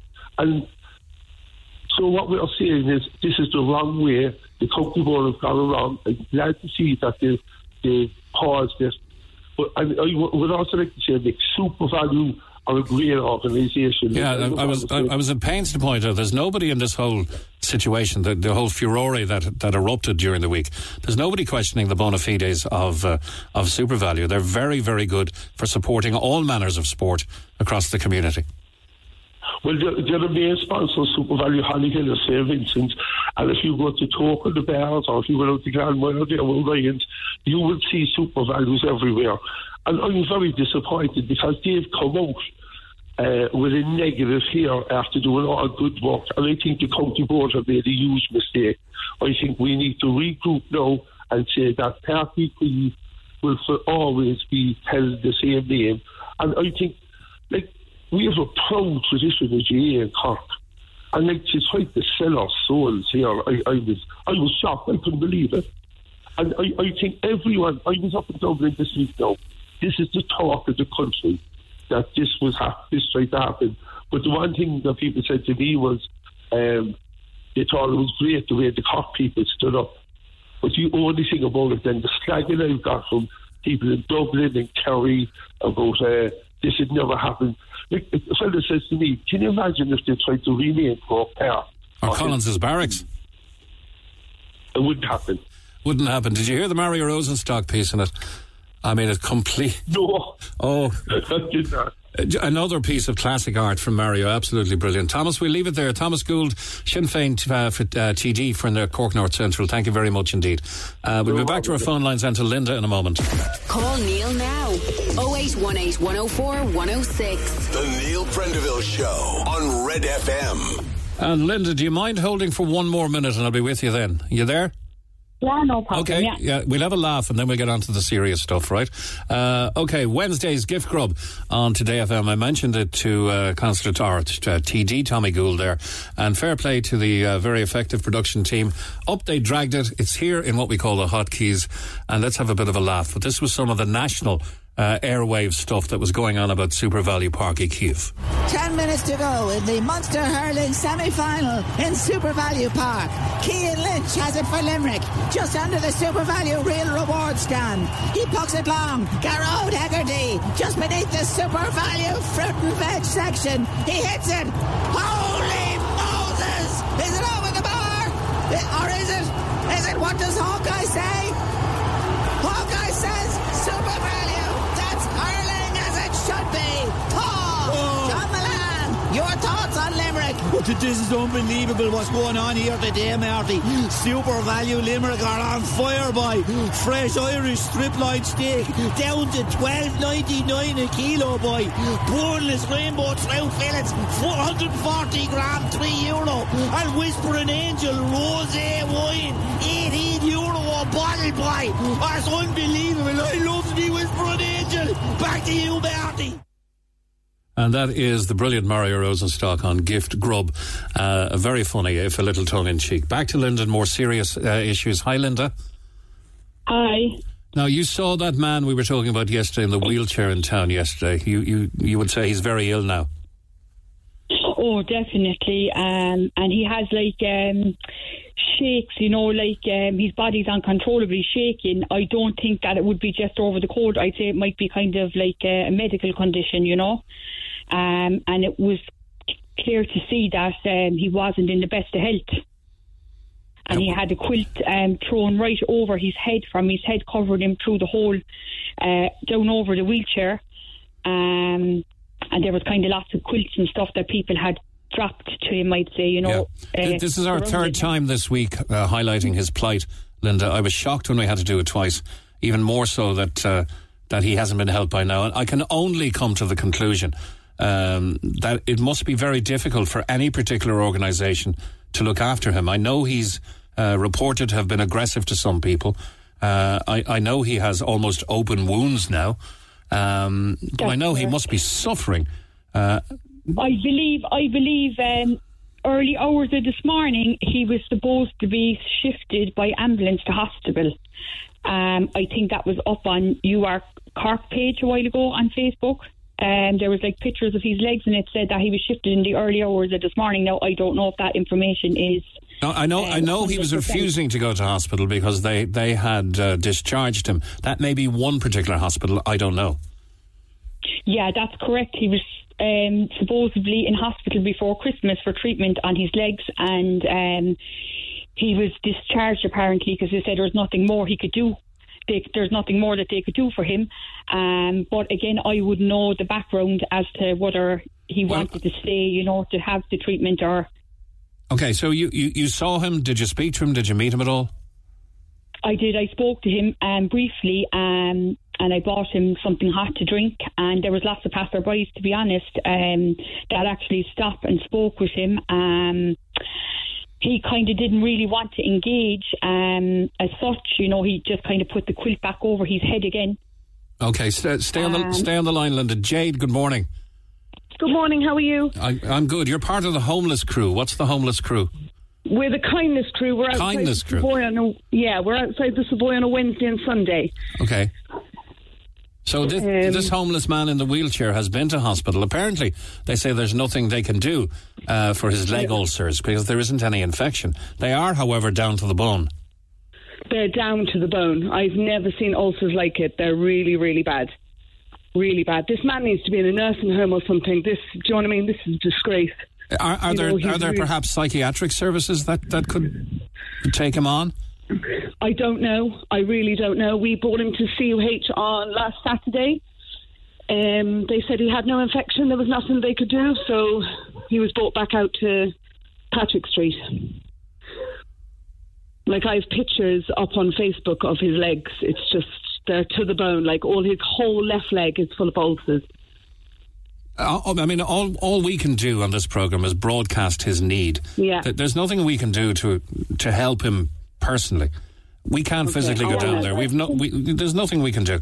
We can just broadcast the need that's here. I'm just wondering why our local press hasn't picked up on it and shown some of the pictures. I don't know. I just put them on social media myself. When I was in the hospital with John, I took pictures of his legs. You know, the man is covered in his own urine and poo. And we had a guy on yesterday who was helping him to stand to urinate and all that kind of thing. Linda, was he pleasant to you? Yeah, he wasn't aggressive in any way or shape or form, and he just kind of seemed, if anything, he seemed kind of like down and out, and like obviously he didn't want to interact, you know, to the extent that you could find out how you could help him, you know. But I just believe that highlighting the situation and getting it on air was just good again to get it out there, because hopefully somebody somewhere, like whether it's psychiatric or whether it's, you know, he's put into a nursing home, as Jade said, there's definitely some intervention that needs to occur, you know. Yeah, he seems to be falling between the cracks of every organisation that would be able to help him, and if he's not infected and the hospitals can't help him, then next, all we're doing is imploring for this situation to be corrected. I know it's getting warmer tonight. He's going to be in torrential rain in 24 hours. Yeah, he's going to lose his legs. 100% he's going to lose his legs. Like, he's freezing cold. I gave him blankets last night. We give him blankets. I go into him every morning. I go into him every evening, giving him blankets just to make sure. Like, his feet are so swollen you couldn't get a pair of socks on his feet. Really? Oh, yeah. I got fluffy socks and I stretched them as much as I could to put on his feet. You know, it's shocking. I don't know what to say. You know, as a programme, we try to keep things a little more lighter on a Friday, because some of the weeks can be tough. Some of the topics, but I've absolutely no problem in highlighting this drastic situation. Where do we go from here, guys? Linda, Jade? I was just hoping, even if it's TDs or somebody could intervene, you know, so that, I don't know, like whether it would be, say, a nursing home or a daycare centre or something like that, you know, that his needs are kind of met and his legs would be dressed, because I would imagine even if he was treated in hospital, when he come out, there would need to be follow-up treatment. And obviously, if he's living in Patrick Street, you know, that's not going to be best for his health, whether the hospital treats him and makes him that bit better or not. So I suppose, as a whole, he needs some sort of help, like a social worker or something like that. Okay, thanks, Linda. Jade? No, 100%. Like, his dressing on his legs hasn't been changed in the last 2 weeks. That was the last time he was changed 2 weeks ago in the CUH. And the blood is coming through. Like, I just don't know what to say. It's shocking. We'll pick up on it again on Monday morning. The weekend hopefully will deliver some respite and some solution there, but it's going to be torrential on Sunday. He needs to be out of the elements. All right, Jade, thanks very much. Thank you so much. Thank you. And thanks, Linda, as well. Quickly to some texts. Mick, regarding your space chat, do you realise the third man after Neil Armstrong and Buzz Aldrin on the Apollo 11 mission that went to the moon was Michael Collins? Michael Collins' grandfather was from Dunmanway. Basically, a Cork man went to the moon. It's hard to beat that. The government buying student accommodation. The iPass needs a place to stay, but not at the expense of our students. This is a disgrace if it goes ahead. The Cork Tri Club have sent a text. Cork Tri Club is holding an open evening at the Maldron Hotel in South Mall in the city tonight, starting at 6:30, ending at 8. People can get a full rundown on all training and events and can get advice from our coaches and members, and people can register for free for this event on Eventbrite. On the subject of a horse, I just wanted to give a shout out to the wardens from the Cork Animals Home. They went up and freed the horse this morning that had been stuck in a fence between Nash's Boreen and Castleview Football Club for the last 2 days. The poor animal was totally stressed, but fair play to the lads for getting up there in the cold and releasing it. The bridge over the Southern Link Bridge near Paddy the Farmers hasn't been salted. People are falling over the road trying to enter the hospital there. On the subject of heating, as a modern evolved society of the European Union, we cannot afford heating. How did we end up like this in such modern times? Somebody should be responsible for this mess. Another texter says, the corporation told me this week that the stove is my own responsibility. I've been on to the Ombudsman about them with no luck. They're an absolute disgrace. Well, hopefully we'll have that situation sorted. Fair play to Kieran. Was that Kieran Gould? He's the only one speaking the truth. I would back him 100%. And just to bring closure to the apprenticeships item, the apprenticeship system needs to be reformed. The access to apprenticeships is restricted to who you know. It's bizarre, really, because a man can train his son or daughter to the trade, no problem. But the poor misfortune from the council house has to fight to get one. We need to change this and have the basics in school first, so it's open to all, and then go into the job, says Morris. Is that true, Morris? Does nepotism exist in the apprenticeship system? Okay, let's look into that one. Just a quick one. My son is a first-year electrical apprentice. He only gets $8.46 per hour, which I think is an absolute shambles. Also, on any day, he could be anywhere from Youghal to Skibbereen to Mallow. So most of his pay goes on diesel. He is left with nothing each week. My daughter's 19. She got a great leaving cert and has her safe pass done. She put her own car on the road and passed her driving test. She's applied for many apprenticeships but doesn't even get a response. She wants to be an electrician. Any advice? Thanks, says Gemma. Well, with 350 or so going in and only 16 coming out the other end, there would seem to be a big requirement for electricians. One of the problems with the apprenticeships is the pay structure. I looked at doing an apprenticeship as a career change a few years ago, and as an older person with a mortgage and kids, getting over the first few years on low pay is just impossible. The structure removes all older people from joining the scheme. And a couple of final ones on maths anxiety. Mick, I have a fifth-year daughter with huge maths anxiety. The teacher says that she should go down to pass. Maybe it's time for Breakthrough Maths online. A bit of positivity would be great. Check out breakthroughmaths.com, I think, but just Google Breakthrough Maths, it'll come up for you. What's surprising about this revelation is well known that boys outperform on STEM subjects. There are biological differences between males and females. Simply put, girls in general care more about people, while boys are more about things. It's almost as if the men and women are different and make different choices. Shock horror, says the final text. Back in a moment. The Neil Prendeville Show on Red FM. Conversation that matters. 19 minutes to 12. Good morning from the Neil Prendeville Show, and good morning to Jack O'Keeffe, Cork chef and presenter with Ireland AM, and a proud Doneraile man. Good morning, Jack. What's the story? How are you keeping? Oh, very good. You were on Ireland AM yesterday with a very crazy recipe, Duck Á la Tanora. Oh, a bit Fruit Loopy now, in fairness to me. This is one of those inspirational moments I had a few days beforehand. So Duck and Tanora, a twist on the classic French dish, Duck à l'Orange. Duck à l'Orange, yeah. So tell us, just something fun. How does it work? I'm looking at the ingredients here, and they seem to be quite comprehensive. But most of these you'd have anyway in your house. Yeah, look, a big part of me, especially when I go on to Ireland AM, and I've been doing it now. Actually, this week is my 4-year anniversary of cooking on Ireland AM. And I got all the memories of doing little cookery videos from my home kitchen during COVID lockdown when you couldn't come into the studio and everything. But I always try and keep the ingredients simple for home cooks.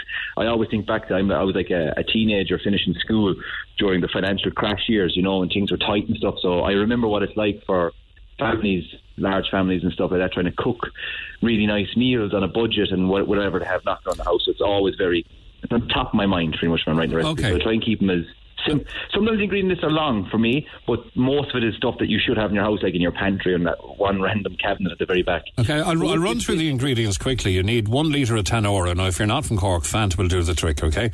But Tanora, essentially, a cinnamon stick, a star anise, a sprig of thyme, a sprig of rosemary, a tablespoon of rapeseed oil and salt and pepper. Now, for the veggies, parsnips, 4 for them, 2 handfuls of curly kale, a clove of garlic finely chopped, a stock cube, another tablespoon of rapeseed oil, a tablespoon of butter, and 4 portions of creamy mashed potato to serve. We don't have all the time in the world, but if you can take us through how to prepare it. Oh yeah, so look, all I do is start off with the duck anyway. So grab a saucepan, put it on a nice gentle medium heat, get it nice and warm, pop in some star anise and cinnamon into it just to toast it up to bring up the flavours. Then pour in your tanora, pop in your duck legs. You can use chicken legs as well if you wanted, or you could use like bacon chops or bacon ribs or whatever.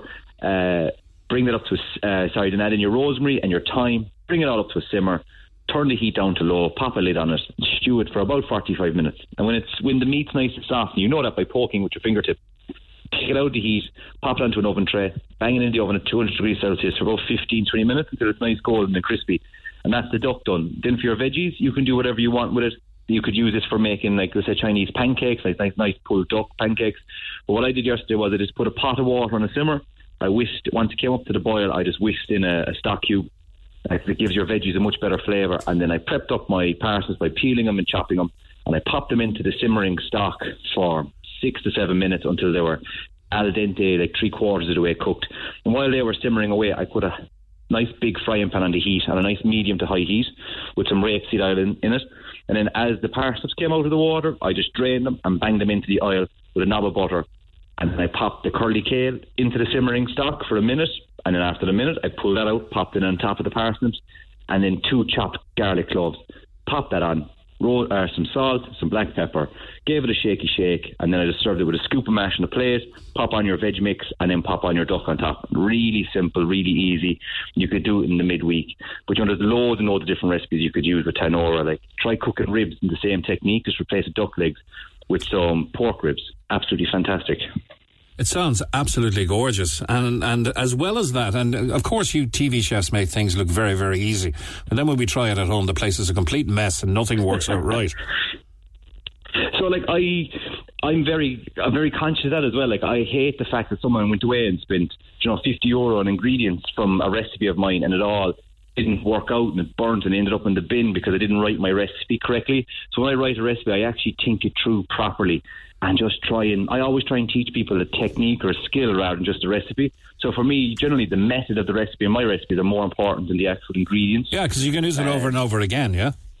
Yeah, like even there when I describe the duck dish, I always give options because duck can be expensive. Use the exact same technique, just do pork ribs. And it'll be an absolutely fantastic wintry barbecue dish. You can, rather than instead of putting the pork ribs into the oven after they come out of the tanora, light your barbecue and grill them. So I always like to give options and make sure that kind of people fully understand the recipe as best as they can before they actually go and do it. Okay, now, given it's a Friday in the middle of January, most people are between their wages and after Christmas, you have also fake-away recipes. What's a fake-away?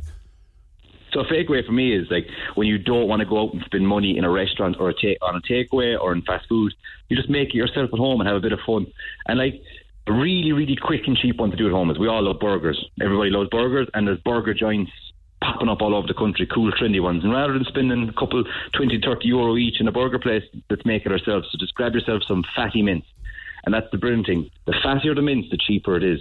So, like, go into your supermarket, get the 20% fat mince, which is always the budget mince, perfectly fine, good Irish mince. Roll it into balls in your hand, like small, like maybe a little bit bigger than a golf ball size. Season it with salt and pepper. Heat up a frying pan. Pop your oil onto the frying pan. Take your mince ball, pop it into the frying pan.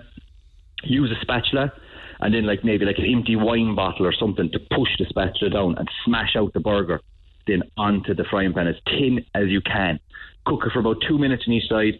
Pop on some Irish cheddar or an easy single. Get 2 brioche buns and toast them. And then just take some, for a sauce, take some mayonnaise, teaspoon of paprika, teaspoon of, the juice that's in the pickle jar. Mm-hmm. Take that juice, just maybe a teaspoon or tablespoon of it, and pop it into your mayonnaise. And it gives you the Big Mac flavour in, because that's the key ingredient in Big Mac sauce, is pickle juice. Yeah, I didn't know that. And then what I do then is I dice up some gherkins and then I dice up an onion and I fold them through the mayonnaise sauce so it has texture to it. And I brush it across my brioche buns, my smashed out beef patty with the easy single on top, the bun on top, and then I just make some oven fries. And that's generally, actually, I nearly have that every Friday, or I'll have some oven baked chicken wings as my takeaway on a Friday. I'm thinking of Homer Simpson and the way he goes, blah, blah, blah.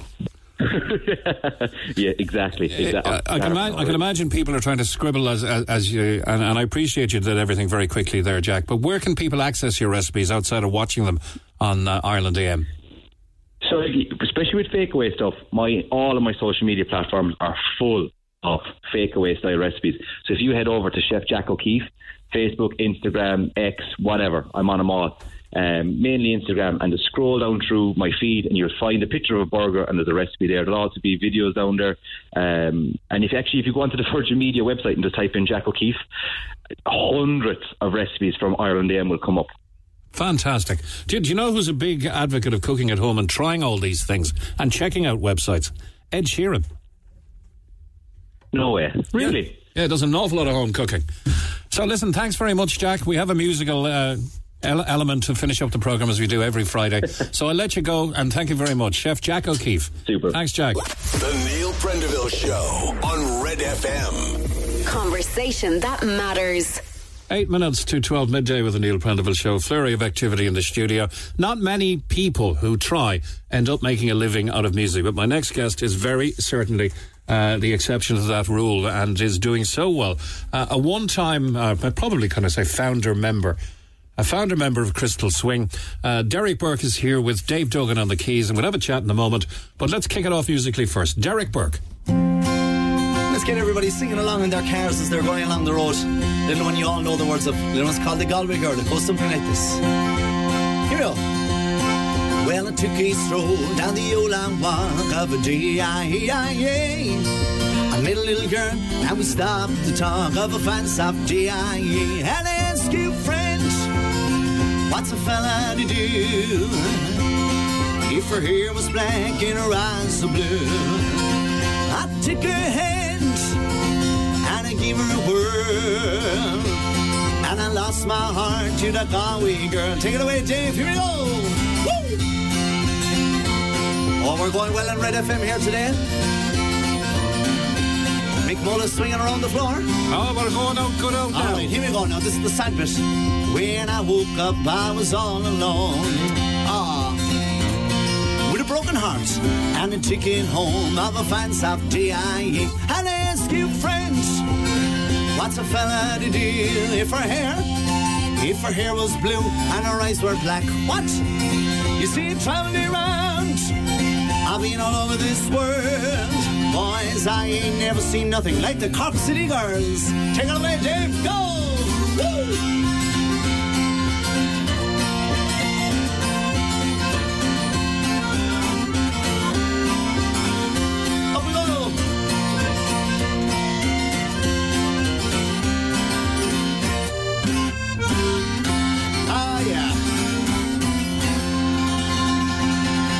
Well done, Dave Duggan on the keys, but especially to Derek Burke. You've just launched the Derek Burke Band, so is Crystal Swing no more? That's right, Mick. Well, we obviously had a massive run with Crystal Swing, as you know. We've, I suppose I have everything to thank for Crystal Swing, really. Without Crystal Swing, I probably wouldn't be sitting in this chair right now, and it gave me the confidence, and we obviously toured all over Ireland and a lot all over the world. But as Crystal Swing, we had to cut back an awful lot because my sister and Red FM have been very good to air this, and Neil Prendeville. My sister has a severely autistic son, and so can no longer be out as much. So we do a selected amount of gigs now. My mother still plays away, and she plays in a good few hotels and that around the Cork area. But myself, with the last few years, I have been out as doing my own show, my own one-man show, and I've been asked to do weddings on and off, and all along I've been just telling people, or maybe if it was a family or a friend's wedding, I might just pull in a few friends of mine, but nothing say majorly. But there at the end of the year, I sat down with my wife, because last year I had a lot of inquiries for weddings. But I didn't have anything really in place, and I said to my wife, it's mad to be turning away this amount of weddings. So I made a few phone calls, and I want to say thanks to Dave for coming up here, Dave Duggan, today playing piano with me. Dave is in the band, and any of the musicians I have in the band with me, Mick and Cecil and Mark and a few more as well, that'll be coming. Anyone that's playing with me have all played with the biggest bands in the country, and I want to go out with that whole professional show that once we go out, that we have full professional sound lighting. So the weddings is the route we're going. The wedding's where the money is, but you can't go out with a 5/8 show. It has to be, word of mouth has to continue to get you the next bookings. Correct. But you're already pretty full for 2024 and opening 25 and 26. So if you're in the wedding planning stage, then how do we get in touch? Well, you can get in touch with me. I suppose Facebook and Instagram are so big now. You can follow or like my page, Derek Burke Music, or you can send me an email at derekburkemusic at gmail.com, or else I'm actually going to be on Virgin Media in the morning on Ireland AM at 9:45. Again, just myself, but I'm going to be promoting the new band, or we will be fully launching in Clancy's in Cork on Friday the 26th. That's of next January. week. Yeah. That's next week. So if there's any brides and grooms to be who are getting married and they're looking for a band, make sure to pop in to see us. And I also have Laura and Benny Photography, who a lot of brides and grooms will have had or are having to do their wedding, for coming in doing some video work and photography, because we want it for promo videos and for TV stuff as well. Great stuff. Yeah, and the best of luck. What's the last song? Thank you. Well, we'll finish off with another song that I suppose everybody knows the words of. We'll get everybody singing with this one. A little one's called Sweet Caroline, and it goes something like this. Here we go. 1, 2, 3, 4. And I also want to say thanks to Justin as well at Wedfest, where we were last week, and we got so many bookings out of Wedfest as well in Páirc Uí Chaoimh. Oh, that's Wedfest in Páirc Uí Chaoimh last weekend. That's the one. Let's hear you singing this one. You'll know the words of this. Where it began, I can begin to know him, then I know it's growing strong. 'Twas in the spring, 'twas in the spring. I tell you, Mick, boy, you could do it yourself. Then spring became the summer. Look at that, huh? Who'd have believed you'd come along? It's all yours, man. All Mick yours. Mulcahy might join the band. It's hands. Let's see the hands in the air. Touching hands, reach 'em out, reaching out, touching me, touching you. Here we go. Whoa, whoa, whoa, sweet Caroline. Good times never seem so good. Whoa, whoa, whoa, I've been inclined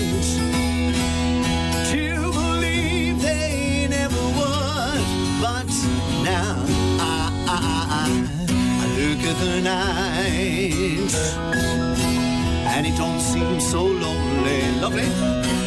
We fill it up with only two. Now when I hurt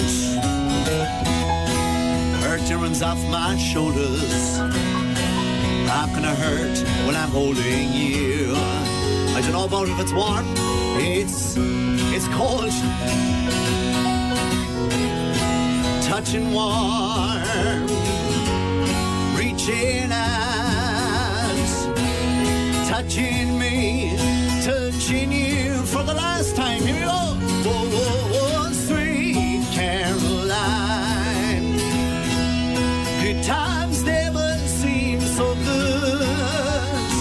Whoa, whoa, whoa, I've been inclined to believe they never would. Sweet Caroline. Hey! A musician that finished on time. It's a bit of a rarity around here. There you go. Well done. Thanks to Dave Duggan on the keys and Derek Burke. My thanks to the Neil Prendeville Show production team, Seamus Wheelahan, Kevin Galvin and Claire O'Connor. We'll be back on Monday morning for week 2, and Neil returns on Monday week. Have a great weekend. The Neil Prendeville Show on Red FM. Conversation that matters.